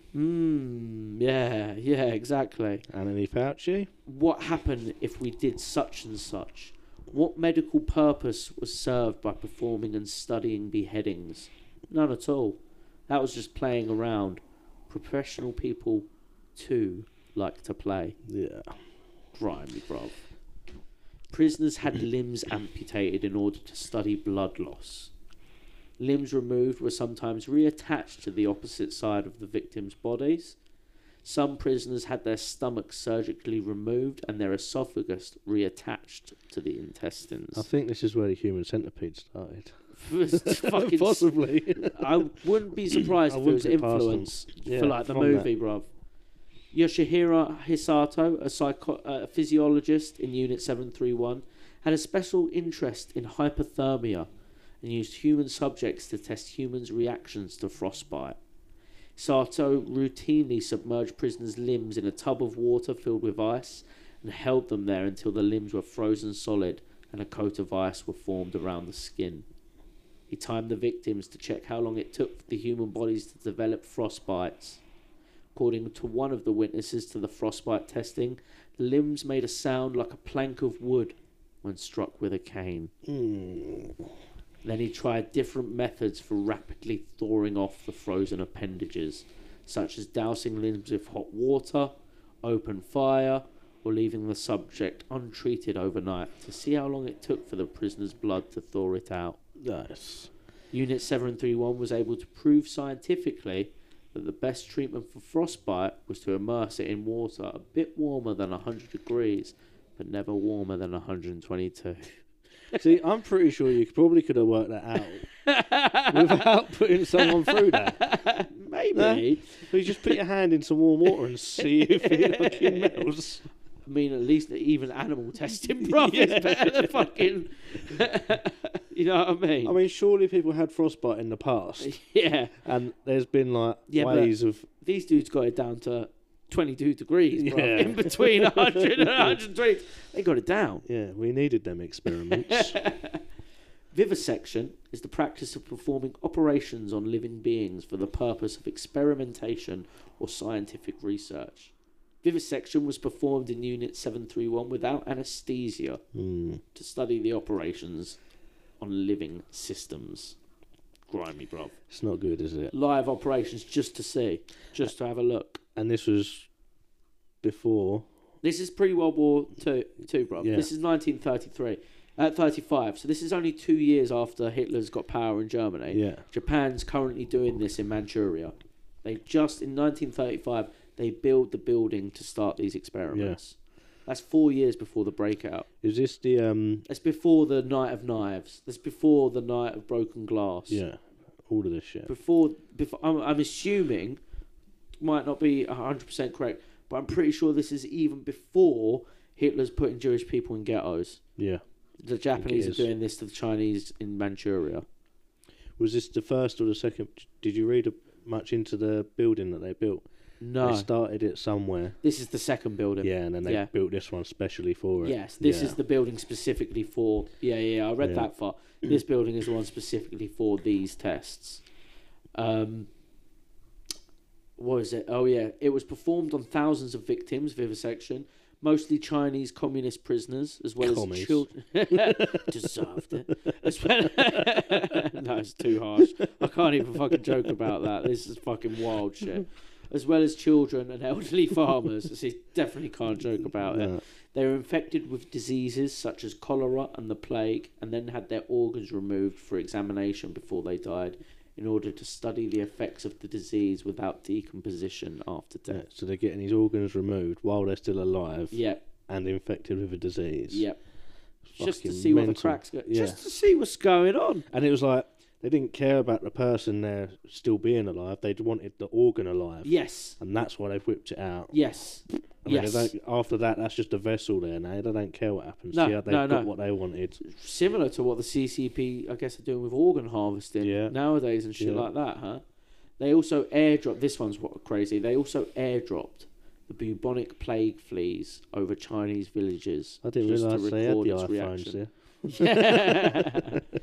Unit 731 studied bayonets, swords and knives with the use of their prisoners. They also studied flamethrowers on both covered and exposed skin. Fuck's sake. They set dudes on fire. Yeah. They also set up gas chambers to test subjects with blister agents and nerve gas. They also studied prolonged X-ray exposure, which sterilised and killed thousands of testing subjects. The Imperial Japanese Army was interested in... This one's, for me, the grimiest one. The Imperial Japanese Army was interested in the symptoms and treatment of syphilis. Male prisoners infected with syphilis were ordered to rape female and male prisoners to monitor the onset of the disease. Yeah. More rapes were arranged until the exposure established infection. There were human subjects locked up and deprived of food and water to learn. Well, they did that to... they forcibly impregnated female prisoners of childbearing age who were pregnant were also tested because they wanted to see the reaction on unborn children with syphilis. All sorts, bro. That's not too far from what... Didn't the Americans do a syphilis test similar to this as well? Did they really? And this was more probably not with all the freezing shit. No, more recent. It was a syphilis thing. Oh, okay. They took a load of, I think it was black men. Yeah. And said they were going to treat them for syphilis or something like this. Yeah. And what they'd done is they didn't actually give them anything. Like they were Fuck giving off. them like empty pills, basically. Yeah. Or treatments, whatever it was. And so these guys were thinking that they were being cured of syphilis, but what they're actually doing is spreading it around their communities. Fucking I need to find out the actual name for that. That's fucked. Yeah, that was recent. That was like, I'm sure that was like 60s or 70s. Oh, fucking hell. Yeah, more recent than this. Well, they probably fucking got the idea from a few chavies, didn't they? So human subjects were locked up, deprived of food and water, to learn how long humans could survive like that. In order to study crash injuries, heavy subjects were dropped into heavy objects were dropped into bounded prisoners. The effects of high G forces on pilots and falling paratroopers were studied by loading humans into large centrifuges and spun them at higher and higher speeds until they lost consciousness. So all those NASA tests, that's fucking that come from here. All their results, they never took it too just far. Some fucking extreme waltzers. Yeah. Imagine the pikeys on that. Japanese pikeys giving them the fucking spin. Come on, lads. With a slight Irish accent as well, weirdly. Japanese Irish accent. Let me give it. Imagine. Oh, no, I can't do it. Don't even attempt it. I'm not sure. Sound like a pirate. That was the Tuskegee experiments. Yeah, I've heard of them. That was a syphilis one. Fucking hell. Pregnant test subjects were infected with various diseases, exposed to chemical weapons, crash injuries, bullet wounds, shrapnel injuries. Then they were opened up and the effects of the fetuses were studied. Pregnant women with syphilis was a special interest of the researchers of Unit 731. Special fetish. Yeah, special fetish. But, so that's pretty much all the horrors I've got on Unit 731. But here's a nice little interesting fact for you about them. While Unit 731 researchers arrested by Soviet forces were tried at the December 1949 Khabarovsk war crime trials, those captured by the United States were secretly given immunity in the exchange for the data gathered during the human experiments. The United States helped cover up the human experimentations and handed stipends to the perpetrators. That sounds very familiar to what they've done with the German ones. It is. Sounds a lot like Operation Paperclip. Yes. Admittedly, the Russians took Nazis too for their science. Yeah. But at least they tried these fucking mad cunts. Yeah. Like, I'm not 100% sure of some of the horrors that happened in Jewish concentration camps or German concentration camps. But this sounds fucking mental. This wasn't even a concentration camp. This was a straight up, no, here's a madhouse. Yeah. Here's an human experimentation. It was basically just a prison, and then they just went experimented on prisoners. And again, all of this is pre-World War II. This is 35 that they build that fucking building to do all this shit in. I know the Nazi ones, they were like simulating pressures and rockets and things like that. Yeah. And making people explode. But that's pretty grim. It's pretty dark. Like, samurais don't seem as cool anymore. No. I feel bad for bigging up Japan earlier. Yeah. It's fucking horrific, isn't it? There's not much you can say on it. It's just like, the advancement in science was... Look, I just know if I've got frostbite, I'm looking for the kettle and a thermometer and making sure it's between 100 and 122. Staying away from Japanese people. Don't go to a sushi restaurant if you've got frostbite, bro. So, November 25th, 1936, Japan and Germany signed the Anti-Comintern Pact, directly against the spread of communism. Nice. Yeah. July 7th, 1937, Japanese and Chinese troops clash near the Marco Polo Bridge, southwest of Beijing. You spoke about Marco Polo before? I have plenty of times. Yeah, I love it. Great TV show as well. But yeah, so there's a Marco Polo Bridge southwest of Beijing, and the Marco Polo Bridge incident is a dispute between Japanese and Chinese soldiers. Over 9 million bicycles. Well, I fucking love how it starts. Started by a Japanese dude who had the shits while out on exercise. Oh, they're fighting over toilet paper. Well, he went for a quick blurry shit in the bushes. Yeah. Like, obviously, because the Japanese are all pixelated. If you watch Japanese porn, you'll see they're all pixelated. So he goes for a quick blurry shit in the bushes, and he gets lost on his way back, and he doesn't return to his post. When he doesn't return to his post, the Japanese demand permission to enter via ping to find the dude. Right. The Chinese deny permission for the Japanese to enter, and they spaz the fuck out. They freak the fuck out, and both forces start mobilising, kicking off around 11 o'clock at night. Gunfire kicks off. So you must have him if you're not letting us in. Yeah. If you ain't got him, show us. Yeah. And they all kick off. Funnily enough, while it's all kicking off, so around about 11 p.m. when everyone's rushing to get everything together, the dude who took a shit eventually returns to his fucking position. But by then it's too late. Everyone's fucking mobilising. So he just picks up a gun as well. Yeah, just joins in. Like, fucking, who are we looking for? Who is it we're looking for? I see a story recently. Some woman went missing. I think they was out hiking or something. During like the search party. Yeah, she went off for a fucking toilet or whatever like that. Fucking hell. They can't find her. They've done the count. There's one missing. So they're like looking around for her. She's joined in looking for herself, and she doesn't realise that they're looking for her. Yeah. That's exactly what happened here. Just on a bigger scale with guns and shit. Yeah, it just caused the Second Sino-Japanese War. That's all. July 8th, 1937, the fighting at the Marco Polo Bridge intensifies, leading to a large-scale conflict. Both sides mobilise more forces, marking the escalation of hostilities. July 9th, Japanese forces capture the Marco Polo Bridge. The conflict spreads to the other areas in northern China. This event is often considered the starting point of the Second Sino-Japanese War. Yeah, they should have named it after the shitting guy. Yeah, shouldn't they? Yeah. Dude's fuck up. Tanako's big shit. The conflict between China and Japan expands into a full-scale war, involving significant military operations, atrocities, and the occupation of various Chinese territories by Japanese forces. This is obviously some more naughty manoeuvres from Imperial Japan. So, according to, I'm not sure who, but some nerd on a documentary I watched, Chinese civilian deaths for the Sino-Japanese War were at 12 million. Fucking hell. Civilian deaths, right? What was their population back then, though? I'm not sure, but some nerd on a documentary did the maths. That's 2,963 days of war.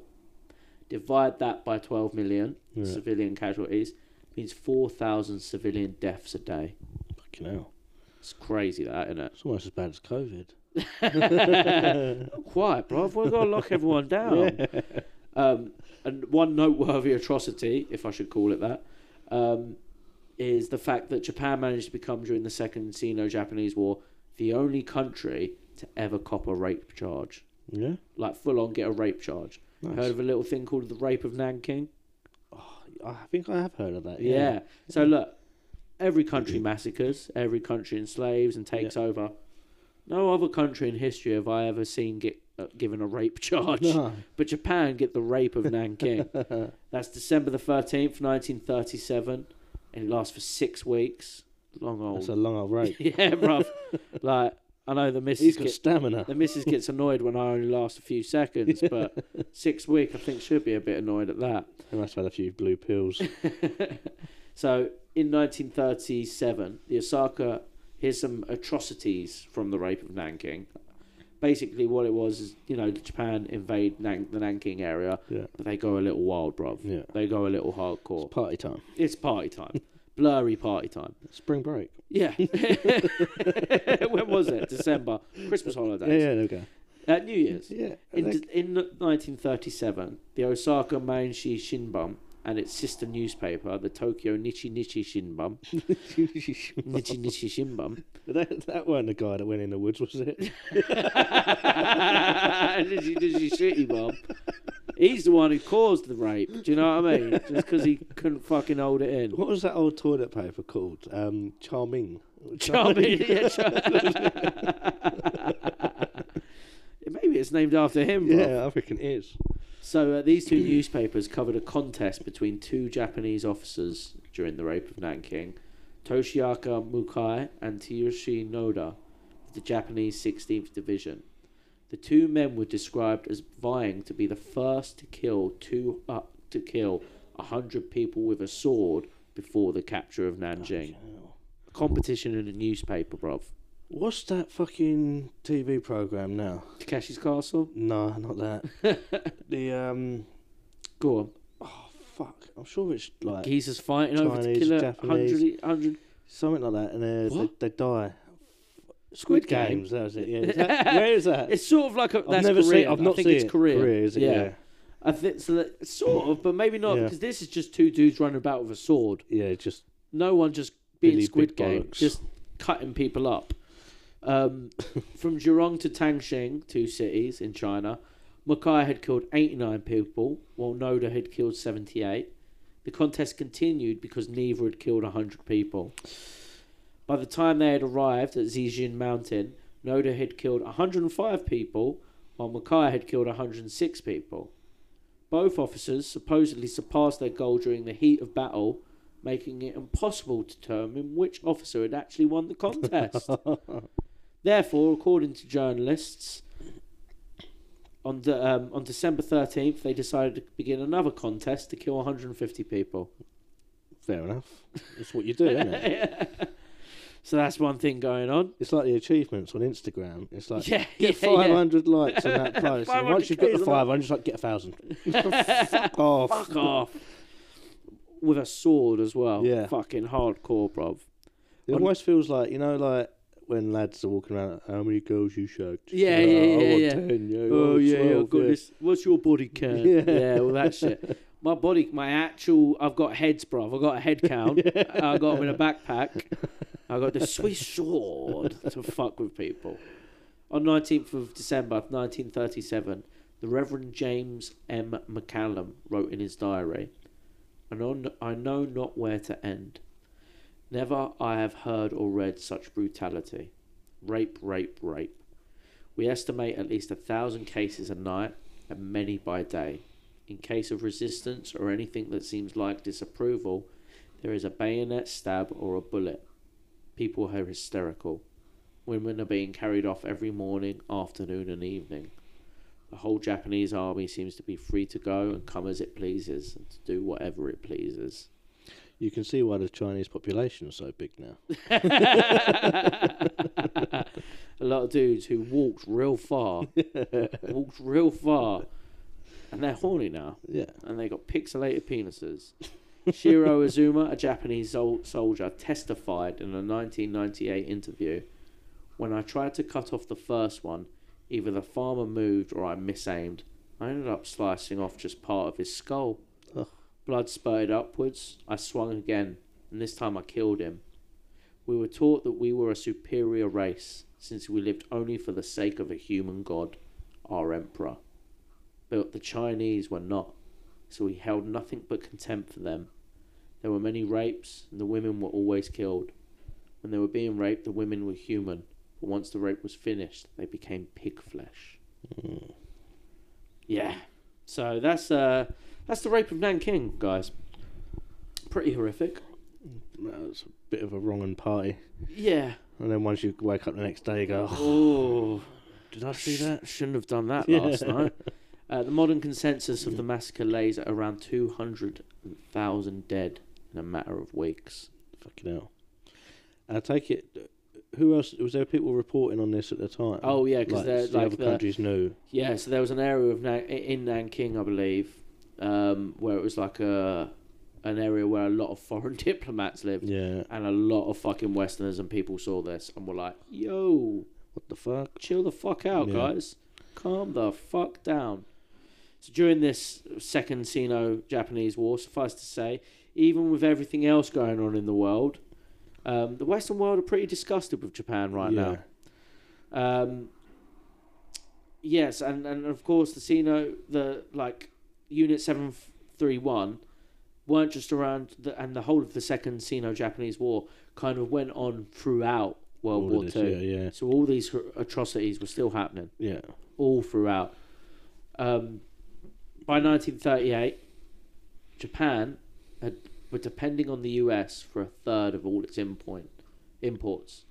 So during all that time, during all of these horrors going on, America still had their finger in. Oh yeah, Japan are getting 74% of their scrap metal from the US, 60% of their machine tools and all sophisticated alloys. By 1939, despite being sick at exporting copper, they still had to import 100,000 tons of copper, 93% of that from the US, and 86% of all their oil came from the US. So someone's making a pretty penny. Oh yeah. The US pretty much gave Japan the lube to rape Nanking with, bruv. Do you know what I mean? It's fucked up, isn't it? You know, fucking crazy, bruv. They gave him the Viagra as well, so I could keep it up. Yeah, keep it going. A little side note in 1939. Little kickoff happens. Oh, what's that? Germany and Russia invade Poland, and World War II kicks off. Now, did they know it was called World War II this time? I think they might have actually. It wasn't just the Great War to the second one. Great War II. And so the rest of the world are kind of preoccupied right now to deal with Japan. Bit busy. 1940, April. The United States move its Pacific Fleet to Pearl Harbour in Hawaii.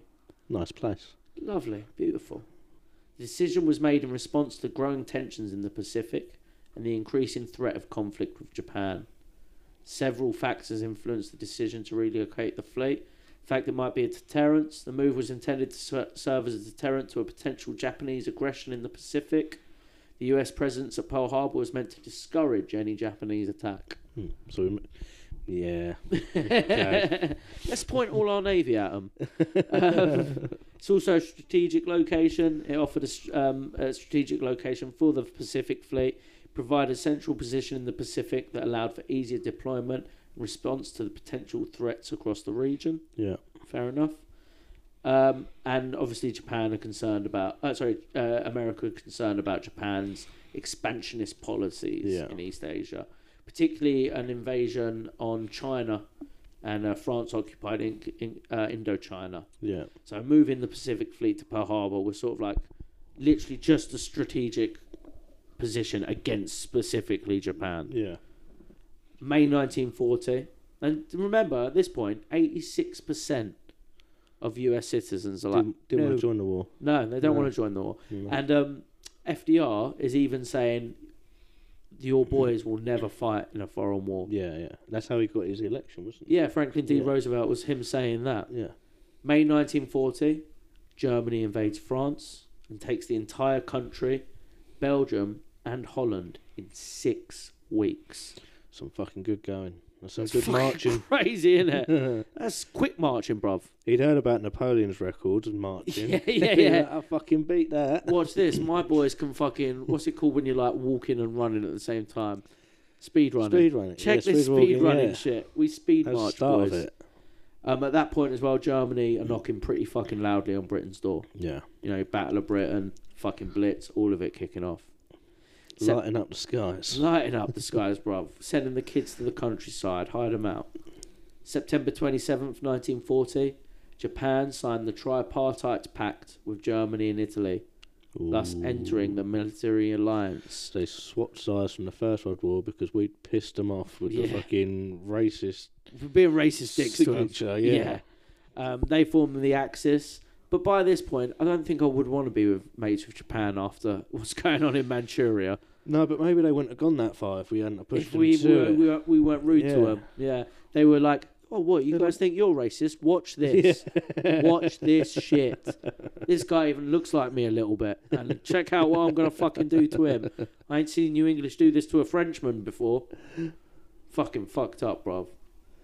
18th of February 1941, Admiral Husband E. Kimmel, in charge of the Naval Forces station at Pearl Harbour, writes to the Chief of Naval Operations, I feel that a surprise attack, submarine, air, or combined, on Pearl Harbour is a possibility, and we are taking immediate practical steps to minimise the damage inflicted and to ensure that the attacking force will pay. Yeah. So Almost like it was pre-planned.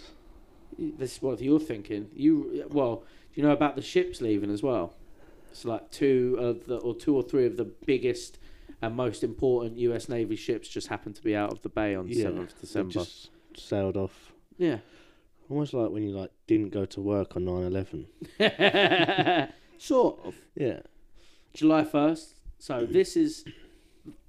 Admiral Kimmel says that before July 1st, 1941, before the Export Control Act. Right. This is the act which gave the US government the authority to restrict the export of strategic minerals, including oil, to countries engaged in aggressive actions. The embargo significantly impacted Japan as it heavily relied on oil imports to sustain its industrial activities. So they're putting a stranglehold, trying to strangle Japan, basically. Took his lube off of them. Yeah. Look, you're not to be trusted with this shit anymore. We're just going rough. So after that, on July 2nd, the day after, Japan hold an Imperial Conference. Yeah. A plan conceived by Japanese Admiral Isoroku Yamamoto is presented. The Pearl Harbour Plan. 6 aircraft carriers and 400 of the most badass planes they've got to decimate the US Navy stationed at Pearl Harbour. The thing is, this dude's been wargaming this plan at like a secluded residence since all the way back in January. Were these later known as, was it the bomb plots plan or something? Oh, I don't know. It was dividing up the island into like areas. No, that was a different one. So that was else? like a plan they had first. I know exactly what you're talking about. That was a plan they had first, where they were going to hide all their ships, attack the Philippines, lure the US to these islands, and then pop out like, haha, motherfuckers. Because they had this ship. One was called the Yamato, and the other was called the Musashi, and they're considered two of the greatest Navy battleships ever made in history, even today's standards. They were the largest, they had the longest range, they were fucking incredible, and their plan was to use these bad boys and do a little sneak, like lure the US Navy into a sneak attack. Little like ninja style. Yeah, that's it. But Yamamoto, not Yamamoto, that's the name of the ship. Yamamoto, the admiral, said, fuck all that, I've got a plan, a little sneaky sneak. Been wargaming and practicing it all the way back in January. He had a little Warhammer board at his house. He'd invited German officials to check his sick gaming board and everything. Yeah. Like, full on, come have a little play, lads. Have a little look at 731 while you're here. Yeah. Check might this give shit. You some ideas. Yeah, you guys want some influence? Yeah. And he fucking loves this plan, this guy, right? But here's the thing, it's shot down. Everyone thinks he's a mad bastard. Like, we ain't attacking... What? Yeah. You mental. But this dude is so vital to Japan's war machine. When he threatens to resign, unless they do the plan, everyone's like, yo, chill, it's cool. We'll do your plan, dude. We'll do your plan. Yeah. He was about to take the ball away, wasn't he? He was playing a game of football. And he was like, my ball. My ball. We want to do my plan. I'm taking my war machine with me. All the other blokes just stood there on the field, just like, oh. Fuck. He's taking Unit 731 with him. Don't let him near my sister. 28th of July, so not long after 1941, Japan begins to invade Indochina. So this is, at this point, France have obviously fucked. Yeah. They're Indochina, a lot of French territories and colonies in Indochina. This is like Indonesia, Burma, all of that. So they're just waving the flags as well. They're the easiest thing to do. I mean, they're not even really there now. Germany's fucked them completely. Yeah. So Japan just goes, I'll take this opportunity. Yeah. Mine, motherfucker.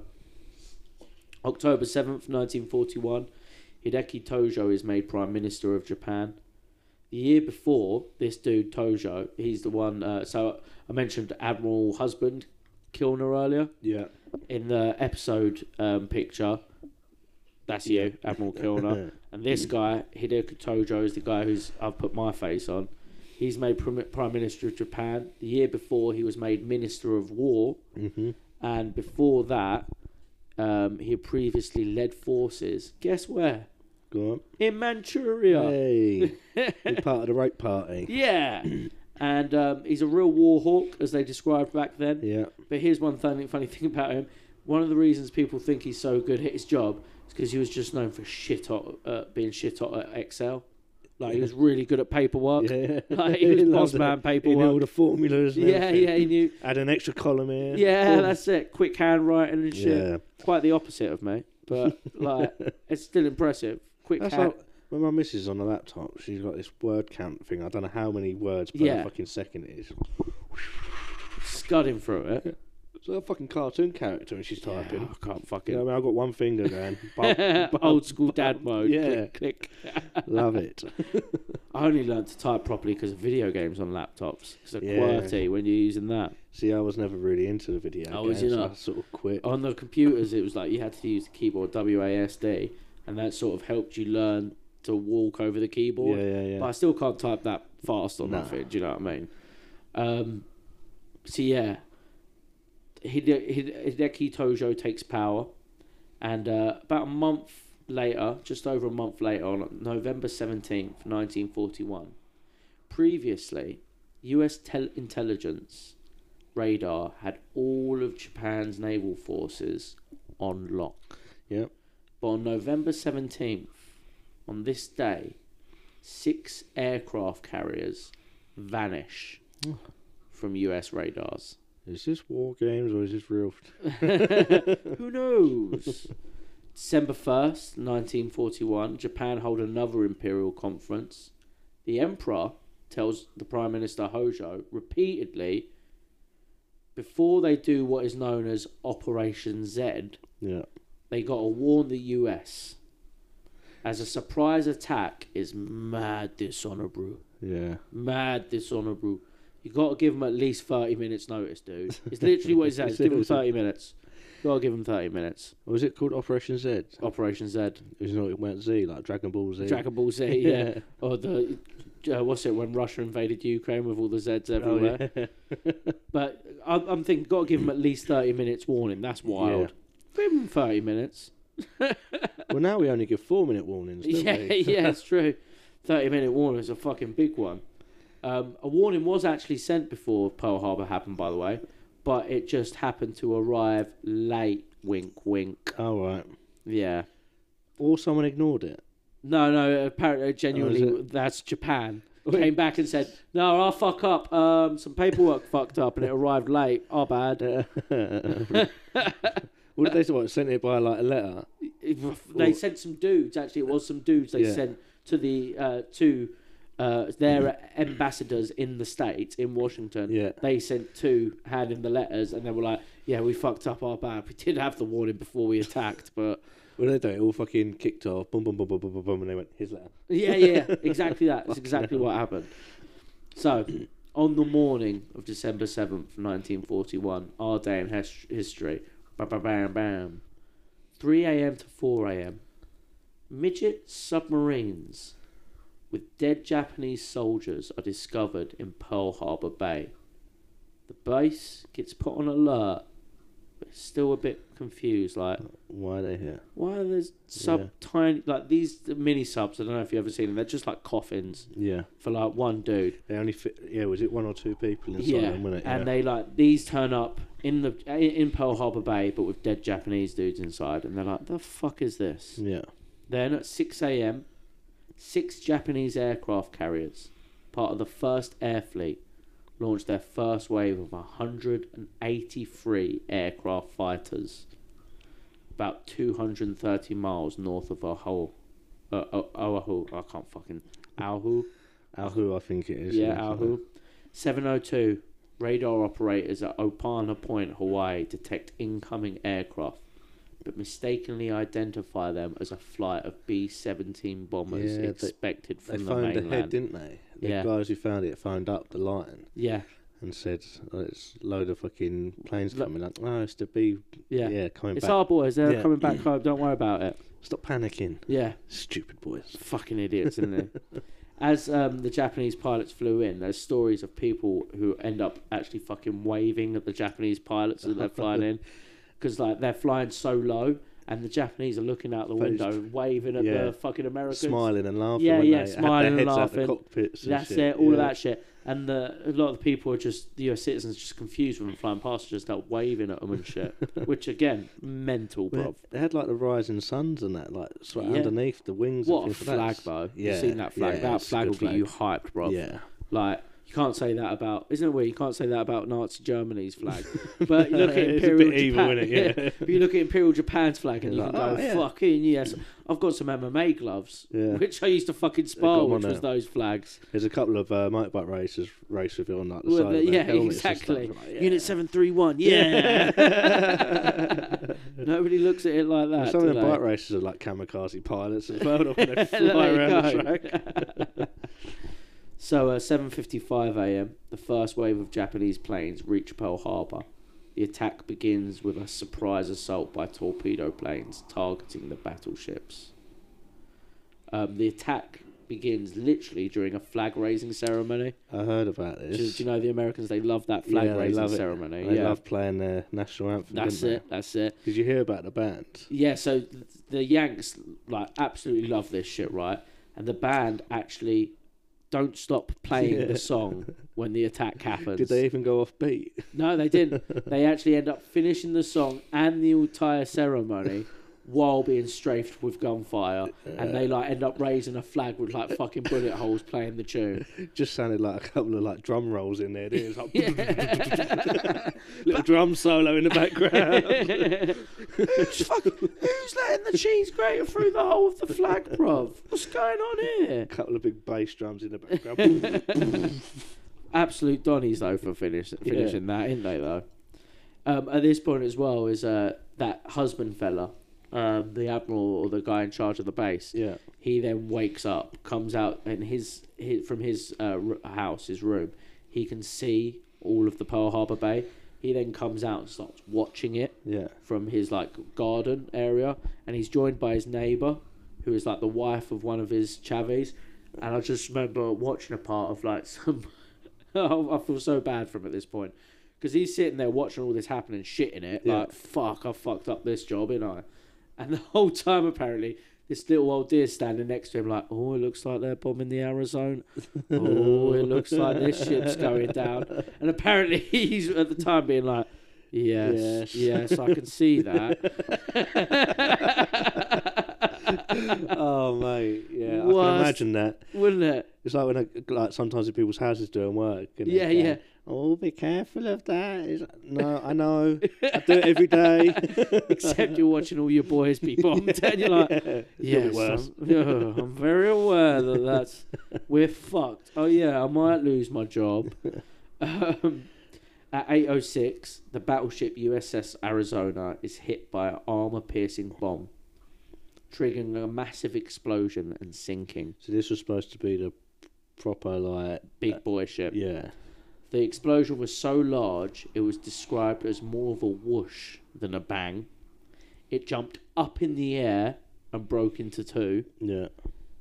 An explosion so large, the shockwave blew out the flames of a ship next to it on fire. Yeah. That's not all bad news. Made a fire, put out a fire. Yeah. You know what I mean? Got to break some eggs. Look at the positive. 8:10, the second wave of Japanese planes, consisting of 170 aircraft, takes off from the carriers. At the same time, at 8:10, the battleship USS Oklahoma is hit by multiple torpedoes, causing it to capsize. 5 minutes later, 8:15, Japanese aircraft target airfields, hangars, and other military installations in addition to the battleships. By 8:30, the USS Nevada, trying to escape the harbour, is heavily damaged and deliberately grounded to avoid blocking the harbour entrance. Yeah. 9:45, the first wave of the attack concludes and a brief lull occurs. Not a lull. No, not that. More everyone just being like, fuck was that? Yeah. Jesus. Especially the kids who just woke up and all. Yeah, imagine that. Oh, mate. He's literally rubbing his eyes going, is this for real? Yeah, what's the fuck? And some old dears, oh, you know, they're bombing us, you know. No shit, Deirdre. Fucking hell, you'd be pissed at her, wouldn't you? Yeah. Should have got a right hook. An hour, 15 minutes later, after the first attack concludes, the second wave of the attack arrives, targeting the remaining ships and facilities. And by an hour later, the attack concludes, leaving a significant portion of the US Pacific Fleet damaged or destroyed. From here, on their way home, the Japanese pilots hear over the radio the general in charge of the attack shout, I can't remember what it is in Japanese, but in English it translates to Tiger, Tiger, Tiger. And that was the code name that the sneak attack had been successful. Ah, nice. Yeah. So I've got some little interesting facts for what happened during it. Kimmel, so that's husband Kimmel, the guy in charge, stood by the window of his office at the submarine base, his jaw set in stony anguish as he watched the disaster across the harbour unfold with terrible fury. A spent .50 caliber machine gun bullet crashed through the glass. It brushed the admiral before it clanged to the floor. It cut his white jacket and raised a welt on his chest. He's quoted as saying, "It would have been more merciful had it killed me." Yeah, because then he could have died a hero to it. Yeah. Yeah. I died in it as well. I was there too. I didn't just stand by and watch everyone else die. Another great story from December 7th, I find, is that evening after the Pearl Harbor attacks, it's quoted that Winston Churchill is to have said, "That night I slept the sleep of the saved." Because he knew that they were coming. He knew that the US boys would now back him up. Yeah. December 8th, 1941, the United States declares war on Japan 1 day after the attack on Pearl Harbor. So this was the vote that went through Congress? I assume so. Yeah, so it was like... Go on, you got some stuff on that, just right? Just one little thing on it. Go on. It was 388 to 1. Ooh, who's the one? The one was a woman called Jeanette Rankin. Oh. And her vote apparently led to hissing from all of her peers. Yeah, I can assume so. Yeah. So all the newspapers and like everyone still had it in for women around that time. Yeah. All the newspapers put, a woman is the only dissenter as Congress declares war. Oh, God. She replied, they were trying to get her to change her mind, so yeah. it was like complete. And she said, "As a woman, I cannot go to war, and I refuse to send anybody else." Okay, no, fair play to her there. Yeah, fair play to her. I like that. Yeah, fair play to her. Yeah, I dig that. Fair play to her. December 11th, so a few days after the United States declare war on Japan, Germany and Italy declare war on the US. And then now World War II is in full swing. Yeah. Because at this point, by the US getting involved, it's global. Yeah, that's everyone. That's absolutely every region, continent. Yeah, involved in World War II. And that's our Pearl Harbor episode. History of Imperial Japan, some naughty shit they did, and the beginning of the end of their empire. Do you think, I was thinking about this the other day. Go on.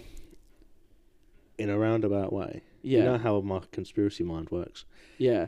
Do you think somebody else could have egged the Japanese on to do the attack to get Americans involved? 1000%. But from our side? I don't know about us and the British particularly. Yeah. But the Americans almost egged it on themselves by taking away the oil.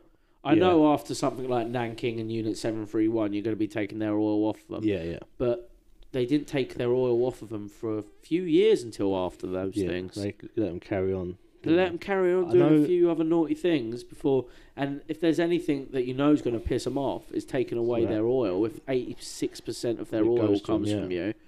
So it's almost inviting them to attack, especially moving your ships to Pearl Harbor, pointing them at the Japanese, and then going, and now we're taking the oil. Yeah. So there was a thing from a guy, it was Henry Stimson. Okay. He was a Secretary of War. Yeah. And he was quoted saying, the question was, how should we manoeuvre them into firing the first shot? It was desirable to make sure the Japanese be the ones to do this, so that there should remain no doubt as to who were the aggressors. Yes. So they wanted to be in it. Oh, yeah, 1000%. And it would have been, obviously, we know that war benefits. The winners, obviously, but like the big countries, especially something like America, their industries fucking love war. Halliburton, all those boys. Yeah. Fucking love it. It was I.G. Farben that was giving gases and stuff to Adolf and Aswell, George Bush's granddad, I think it was. There you go. But yeah. So they were funding both sides, wanting that little bit of extra cred, bro. Yeah. That's pretty good. That's some wild shit there.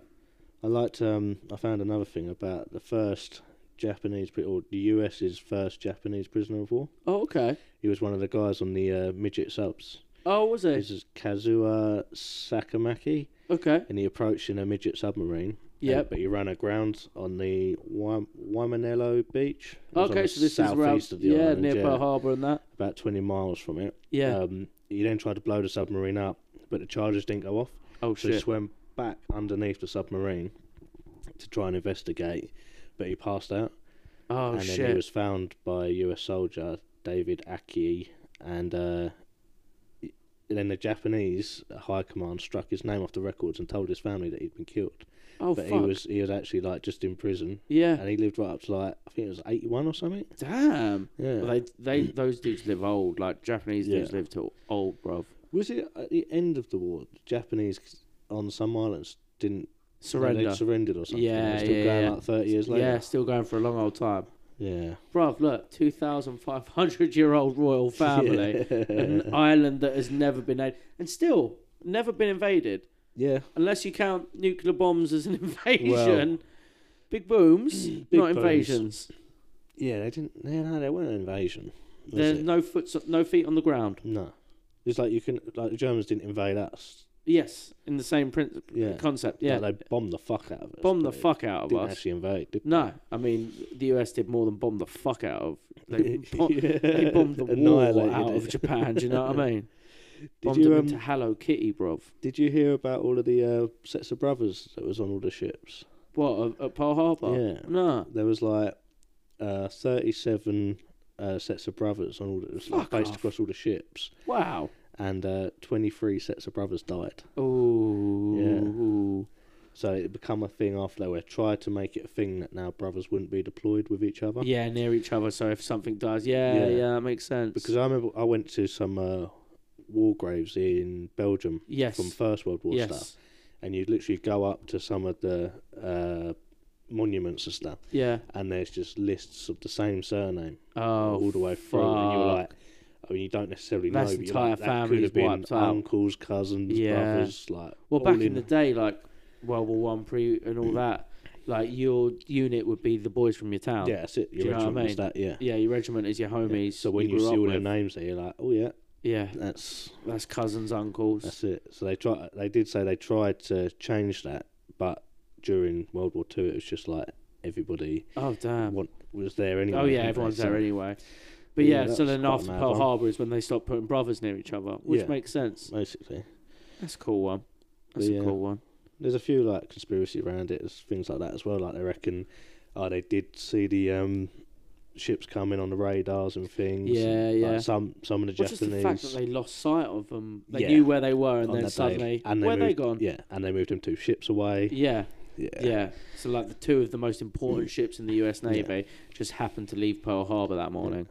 And like, do you think you could have seen and heard planes coming a bit quicker than... Pretty loud, didn't they? Yeah. So I was watching that documentary earlier, and that guy was like, "Oh, I was the lookout that day." Done a great job. Fucking hell, bruv. Wouldn't be admitting that. It's the last thing I'd admit. I was the lookout that day. He was looking the wrong way. Yeah. I was actually chatting to my mate, not doing my job at all, having a fucking chuff on a fag. Suddenly, a Japanese ship flew by low. Fucking hell, bruv. Yeah, I know, it's crazy. Sort it out. But like also moving like the ships down to Pearl Harbour, like if you weren't in the war, like the Japanese wouldn't have been able to get to America, would they? No. Straight from there? No, Hawaii is the closest. And that was only a territory at the time, it wasn't even a state. Yeah. So like that's a long old way for the Japanese to go without being found out. If they was trying to get to the actual mainland. Yeah. Yeah. Which, funnily enough, not a lot of people knew this. I didn't know this until recently. Japan did invade mainland America. Did they? They landed troops in Alaska. Oh, did they? Yeah, nice. There was a few things in Alaska. Nice. Crazy dudes. That is crazy. Can't say crazy dudes with a smile on our face after reading about Unit 731, though. No. Yeah, no. You got Samurais are cool. Samurais cool, but 731, nah. Nah.